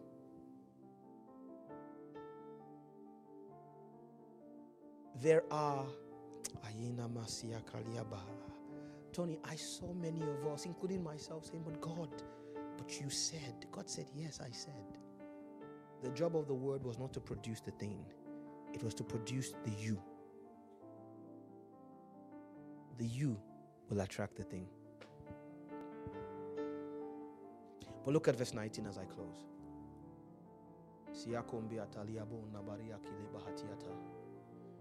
The same man who said, sanctify them through their truth, said, and for their sakes, I sanctify myself. In essence, the word will have no effect on the person if the deliverer of the word themselves is not sanctified. Like I said, people don't become what you say, they become what you are. Jesus said, I want your word to sanctify them, but for your word to sanctify them, I have to sanctify myself. In essence, I have to set myself apart. Hear me. Parents, you can teach your children to be good all you want. If you are not sanctified, your instruction carries no weight.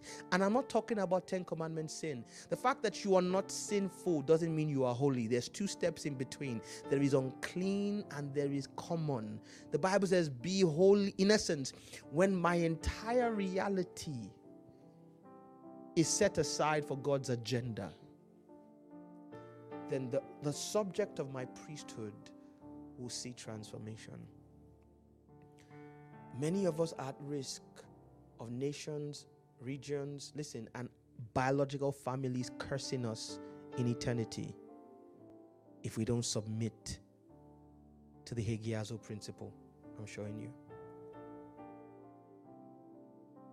Next week, I will show you that Adam and Eve were designed to be priests. That was the job in Eden. The Bible tells them to keep the garden and to tend it, to work it and keep it. The exact same Hebrew words used when the priest was instructed to keep and tend the temple.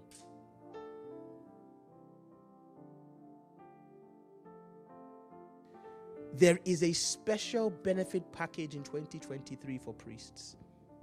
And like I said, prayer is only a part of it.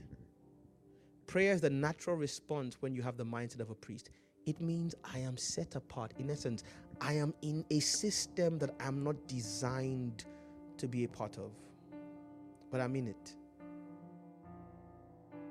And so I can't engage this system with the same mindset of everybody else. Listen, Tony, you don't go to work because you need money. If you're at your job because it's how you, if you think you're working to make a living, you've missed it. You're not there because you want to get a paycheck. You're there because you're a priest. You're in the industry because you're a priest. The money is secondary. That may be the channel God uses to pay your bills today. But try God and see. You will see that He doesn't need that salary. Just give away that salary for a whole month and see. And see God surprise you. So you're an employee. You're in the world, but you're not of it because you are a priest. You're a priest of Yahweh. Your job is to represent God to the system and represent the system. In essence, God should spare your industry because of you. But your industry should look at you and see a superior wisdom and power.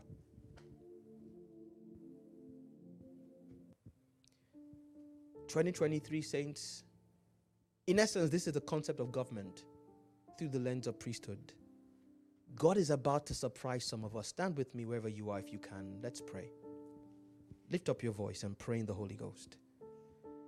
There is about to be an unveiling of kingly priests after the order of Melchizedek. He was the king of Salem and the priest of God. He was the king of Salem, a region where everything was as it should be. Salem. But he was the priest of God. There is about to be an emergence in this house, hear me, of a people the kind of which the world has never seen before. God is about to surprise you with the you that's about to emerge. But the requirement, he says, is the mindset of priesthood. Like I said, prayer is part of it. Prayer is the natural response when you have the mindset. You cannot be a priest and not pray. But praying by itself doesn't qualify you to be a priest. It means you see your existence. But hear me. It also means you see yourself as God's responsibility. Tony, I cannot suffer poverty when I'm a priest. Because I wake up in the morning and I understand that I am God's responsibility. Since I'm not working, I'm a work in McDonald's, but I'm there because I'm a priest. So my income flow cannot be according to McDonald's. My God must supply my needs according to his riches in glory. So where I work is irrelevant.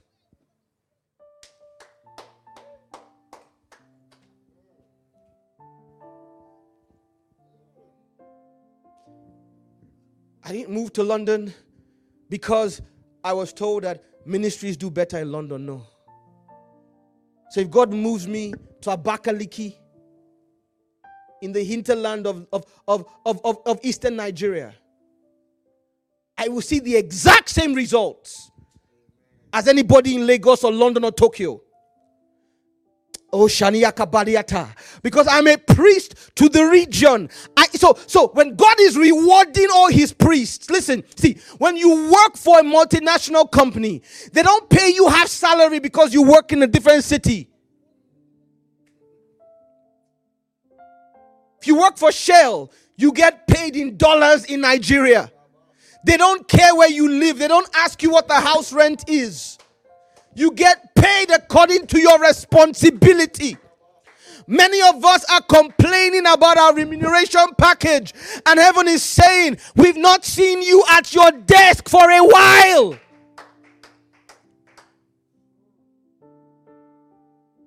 God tells Abraham, or Bible says, I can't do this thing without talking to Abraham. Why? He's the priest.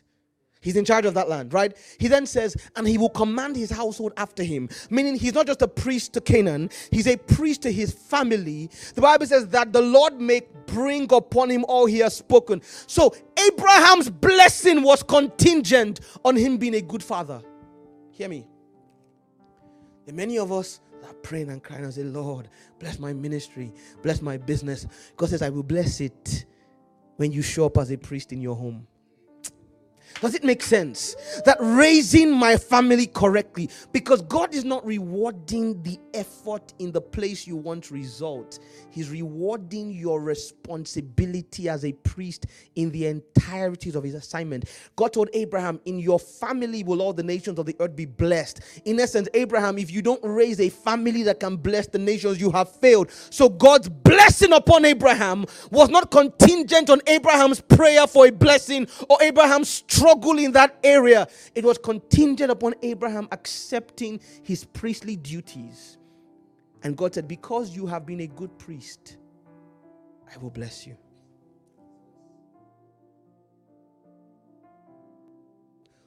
See, for everyone who, like me, to start this year, demanded an audience with God to complain about what we saw, I put to you, God may be asking you and saying, I know you're focused on this, but can we discuss your priesthood as Yaka? Pastor, I know you want your church to grow, but God is saying, when last did you pray for the city alone? Not when last did you command the city to release resources and people to you. No, that's not priesthood. Because when you're praying for yourself, it's no longer priesthood, right? A priest is for something else. So you are allowed to pray for yourself, yes. But your office as a priest means about more than you. So your prayer for the city to bless and release your ministry to grow is not priesthood. It's valid. It must be prayed. It's not priesthood. Priesthood is how much time do you spend praying for the city outside what you want to see? Does it make sense that as you give yourself to God's desire for the region, every other thing will be added, including the members and the numbers and the resources you so desire? But the Bible says they will be added, meaning there will be a season they are not there. God will add them. Now, you add something to something that's already there. So what will be there is the priesthood, the seeking of his kingdom. And then God will add to that what you want. So God is saying, until you give me what I want, you have no right to demand what you want. Someone say, I was going to speak Gerald's language, Shikena. It means simples, straightforward. Lift up your voice and say, Lord, I surrender. Open your mouth. Say, Lord, open your mouth and declare that in this season you are ready to give in to the demand. See, now you understand why God wants you to pray. The prayer is a byproduct of the responsibility to be a priest. Lekoriatamvatiakobo. Isabelie kombra tai kasaviata. Zeboliakate. Zekorama. Come on, open your mouth and pray. Shaka ponante fetiakwa. Shebelekoria taila bumbreketeata. God, give me grace in this season to sanctify myself on behalf of something other than me. A family, a region, a nation, if you're a leader, a congregation, children, a spouse. Retaila tumankwetapia alebomante vetwa leko babia toria kaila buza badwa. Ibo, do you intercede for the fashion industry? Forget intercede. Do you have a burden for it? Do you see, or are you just interested in people buying your stuff, in people liking your social media content? See, so why should heaven add influence in a system that you do not first see yourself as a priest to? La kobiata. Sile komambiekete. So take the gain up for me, please, music. Just a little bit. What does a system owe you in the spirit to which you do not see yourself as a priest? Or somebody is changing their mindset. Somebody's about to shine in the season of their bokah, because this simple thing, Salakobiata, Kabobiata Vatia, Labombre Kievodos Kaviata. Why should a city celebrate your gift as a minister if you do not have a burden for it as a priest?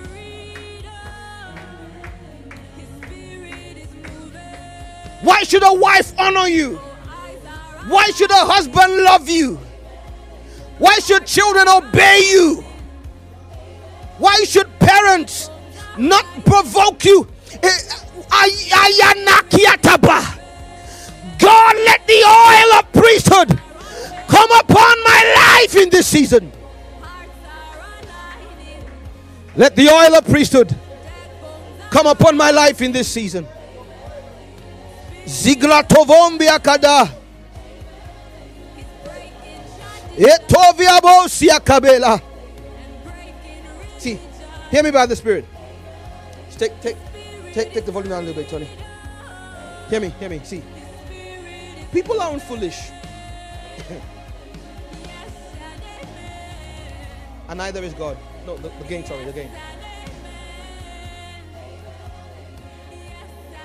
Down, completely. To the minimum, down completely. And then down there as well. Kaliyavatiate. When you study the Levitical order, you study the book of Leviticus. You can do that quickly, please. Thank you. When you study the book of Leviticus, there is a very elaborate provision made. Listen, a very elaborate system for the provision and the significance of a priest. The two things God makes provision for. For the priest's well-being, meaning food, clothing, shelter, and for his honor and significance to the eyes of the people. Kingdom culture, I'm telling you, in 2020, listen to your pastor. I have wrestled with God so that you may not have to wrestle as long as I did. I'm telling you what heaven said when I complained. Tony, in this season, heaven is saying, I will respond with provision and honor to the degree to which you embrace your priestly assignment. You want to prosper? Now, please don't do it because you want to prosper and be honored. That already has defiled the understanding.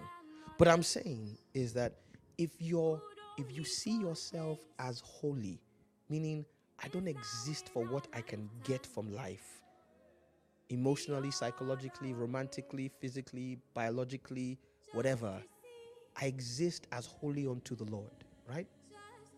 God says, I will reimburse your priesthood with provision and significance / honor. God told the people, when you want to offer me a sacrifice, take it to the priest. This section belongs to the priest. There are things only a priest can eat, and only a member of the priest household. If the priest's daughter marries out of her father's house, she can't eat those holy things anymore, unless her husband dies or she gets divorced and comes back to live with him. In essence, there is an economy for priests that is different from the normal economy. Are you hearing me? Now, I want us to carry out a priestly assignment tonight.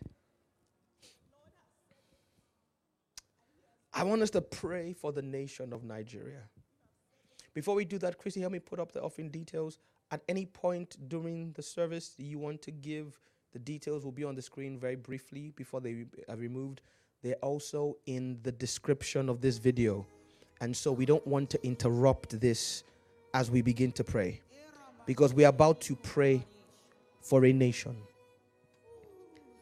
We are about to pray for a nation that is about to walk into a generational date this weekend.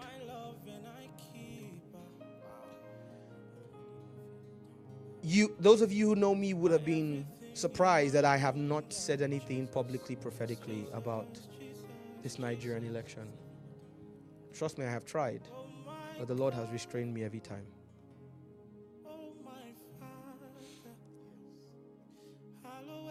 And I learned years ago that woe unto the prophet who speaks when his master has not instructed him to speak. The fact that God tells you something doesn't mean he wants you to say publicly. And heaven told me that my assignment concerning this matter would start after the election. That shocked me. My wife would tell you I had planned to be in Nigeria this week. I told my mother, I told my friends, my brothers, Reverend Austin, Reverend Gideon, that I was going to be in Nigeria this week, but heaven would not allow me go. And when I said, Lord, what's going on? Heaven said, relax. Your job starts after the election. But this is the one thing I've been permitted to say. I will share some things after. And for anybody who says, oh, well, you're waiting for the results to come out. I don't care if you feel that way. Does that make sense? The prophetic is about predicting results. So I gain nothing. Oh, yeah, Pastor Israel, for what purpose?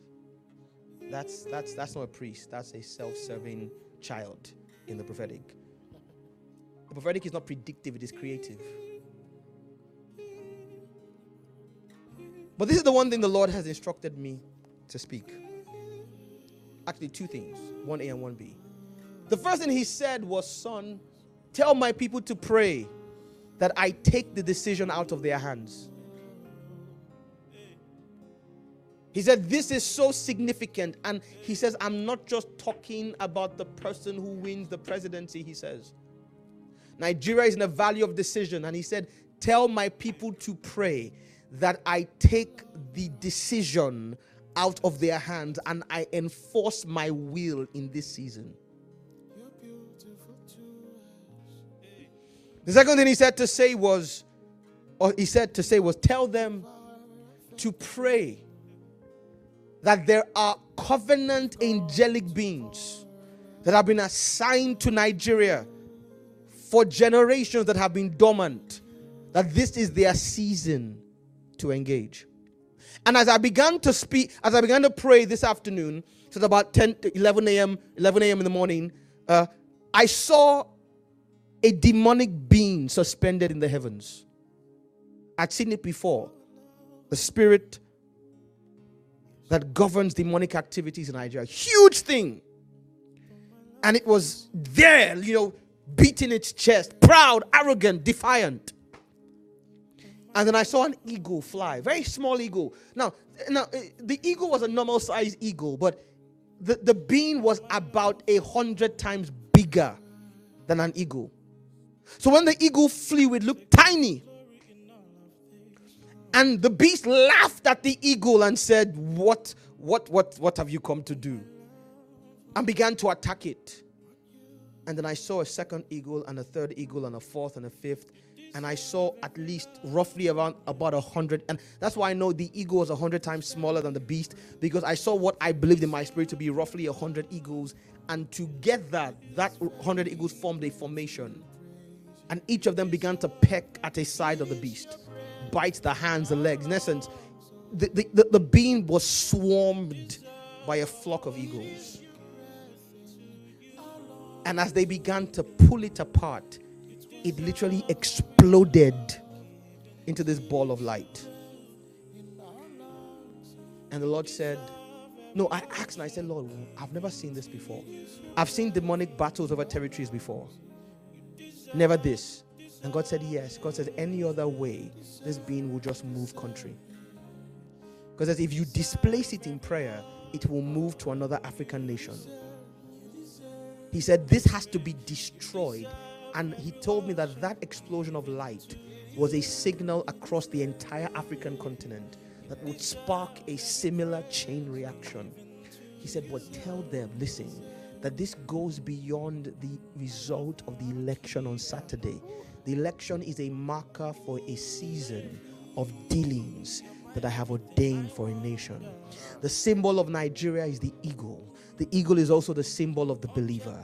In essence, God is Alavuna Pelekuna Bratia Kaba. I'll go into that next week. Let's pray for Nigeria. Or later on, this week. Let's pray for Nigeria. By the way, tomorrow at 7 p.m., I'm going to be at the altar with whoever's leading it. We're going to be praying for Nigeria. I'm going to lead about half of the time praying for Nigeria, both tomorrow and Friday. And also the press is back on Friday as well. We had the press this week on Tuesday. Fritzy showed them the flyer of the press, 11 p.m. UK time every Tuesday and Friday. We pray we pray Gethsemane prayers. This week, in addition to the other things, we will be crying out to God to visit Nigeria in this hour. Open your mouth and pray. Say, Lord, take the decision out of our hands. Oh, there's things I wish I could say, but I don't want to say them and get in trouble with God. But let's just say God has a plan that goes beyond the election. God has a plan, he showed me, that goes beyond Saturday. God is going to remove human intervention from his plan for Nigeria. God is about to do something that man cannot mess up concerning Nigeria. Say, Father, take the decision out of our hands. Sovereignly enforce your will on our nation. Do it in a way that cannot be challenged. Do it in a way that cannot be gainsaid. Do it in a way that cannot be waylaid. Ikoria vatande brokoria kaba. Judge the stoutness of the hearts of men. Lekoria ba, we activate angelic beings, covenant emissaries concerning the nation of Nigeria. Our fathers dealt with them. Now it is time for them to show their strength on our behalf. Ekoria tavanto kia baba setia.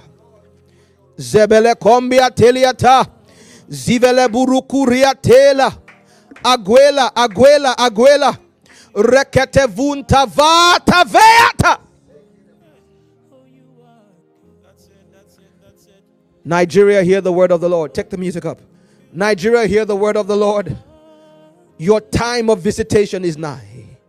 Giant of Africa, nozzle, Akota, trigger, of the continent. This is the time to favor Nigeria. The set time has come, and it goes beyond the result of a presidential election. Father, I know last year you told me, Lord, that we were behind schedule in the curriculum, that we were not ready for this moment. So we ask for grace. Hear me by the Spirit. Take it down just a tiny bit. I said last year, roughly in June, I gave a prophetic word. I was taking a walk with the Lord, and he began to speak to me about the concept of spiritual avatars. Remember, Tony? And the Lord showed me that there are, and I said this on a global scale, but for Nigeria it's very important. The videos on our YouTube channel, that there are avatars heaven has recruited in this season that are not yet ready.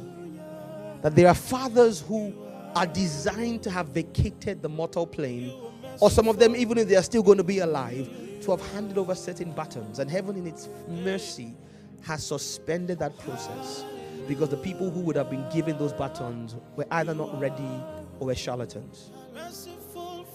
2023, and I said this in 2020, January, I gave a prophetic word that this is a decade of the baton being passed, right? I said it again last year. See, the time by the end of this year, 75%, write that down, 75% of those batons would have been passed.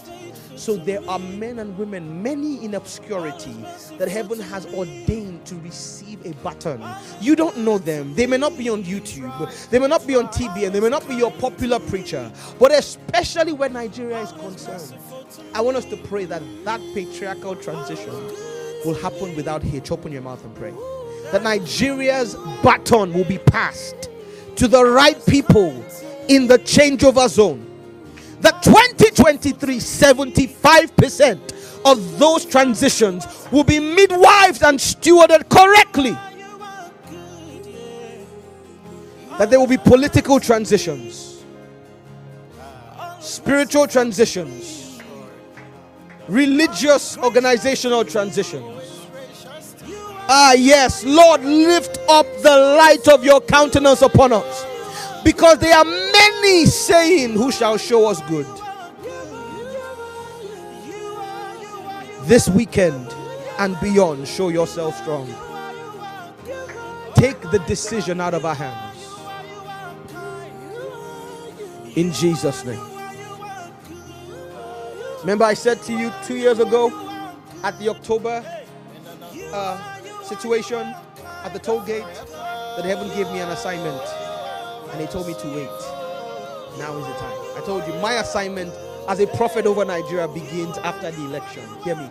There are people that will not die normally. The Bible says, I shall die the death of the righteous. Righteous people die a certain way. When Paul was bit by the snake, the people of the land said, this must be a wicked man. Having escaped the sea, God would not allow him die normally. Hear me. There are people that are designed to live that Nigeria may live. For some of us, our assignment starts from Sunday. They will leave this mortal plane that Nigeria may have peace. Open your mouth and pray. Say, Lord, every troubler of that nation, we sign a one-way ticket into eternity. Open your mouth and pray.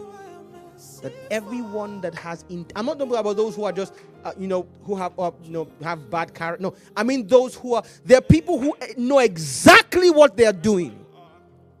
They have sold a nation into spiritual, economical, and societal captivity. Father, every troubler of Nigeria, we remove their access to the earth. Yes, we remove their access to breathe your air. We switch off the light switch. We send them into eternity. You and them can deal with things, Lord. But everyone whose presence on this side of eternity will not make for the nation to see its ordination. Let it be. Let them go the way of Pharaoh and his army. Starting this weekend and beyond. We thank you and we bless you. We bless you. In the name of Jesus. Somebody clap your hands, oh you people, and shout unto God with a voice. Alrighty. Shalom Aleichem, Tony. Once again, the details on how to give tonight are in the video description. They'll be on your screen in a second once I'm done with this. And so officially, where I am concerned, like I said, I've been to Horeb. I've eaten my cake. God and I have had some conversations. And so starting from March, you will begin to see a more robust expression. Maybe you reached out and said, what's going on? Why certain things not holding? Why is the quorum only being on repeat? Relax. We needed to discuss and have business done with God. Now we emerge. Someone say, now we emerge. Now we emerge. As a house, our annual calendar runs from April to April. We decided that at our last AGM. And so you will, especially for those of you who connect with us virtually, you will see the fullness starting from March of the return of everything that you love. You will see the prayer gatherings, the prayer meetings. You will see the services, the broadcasts. Everything is coming back. Thank you for being patient with us as we began the year doing business with the Lord. Please continue to pray for us. Also, for those of you who are kingdom builders, starting from the 1st of March, the first week in March, what we discussed last year begins to emerge. And so there is a system that the Lord has commissioned me and us to put in place for your financial emancipation. I actually shut down my personal coaching and consulting practice in this area because God said in this new season, your clients will not be those who pay you money. Your clients will be those who are kingdom builders and financially and prayerfully support the work of the kingdom that I have set you over. So in essence, I am going to be treating you like the clients I used to charge £250 an hour because heaven has decided that you will prosper. In return, I'm going to be treating you also like my inner circle of partners, and so I'll be sharing with you things in my heart, things that I require prayer concerning the work God has given to us. We're also going to be sharing with you the burdens for which we need you to lift with financial support, starting with our property in Holborn.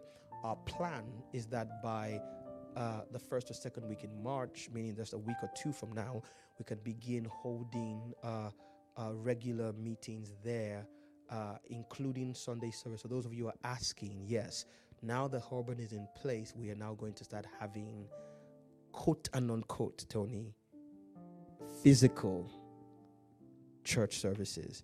So everybody who's been waiting for the last 2.5, 3 years, we're back. We're going to have Sunday service, praise and worship, keyboards, drums, prayers, fellowship, food, and all that good stuff. Because now the Lord has said shout, and it is time to shout. So please pray along with us. It's going to be a year of speedy transitions and supernatural manifestations. And thank you to everybody who's been a part of this journey. We look forward to celebrating the dealings of God with you. One more time, the details, take the keys up. The details of how to give tonight are going to be on the screen. If you're giving a tithe or an offering, do so. I speak the blessing of 1,000 times more. I declare that in this year, you will reap 100-fold. I declare that every well that the Egyptians have stolen from you, the Philistines, have stolen from you, is restored. I declare that Esek and Sitna are about to give way to Rehoboth. I declare that your rod will bud and you will bring forth fruit in your season. Let it be as the mouth of the Lord has spoken, in the precious name of Jesus. Amen. Bless you, everybody. I will see you tomorrow evening at 7 p.m. at the altar as we raise prayers for the nation of Nigeria. Tomorrow 7, Friday 7, and then Friday at 11 for the press. We'll pray for Nigeria and other things as usual. God bless you and have an amazing evening.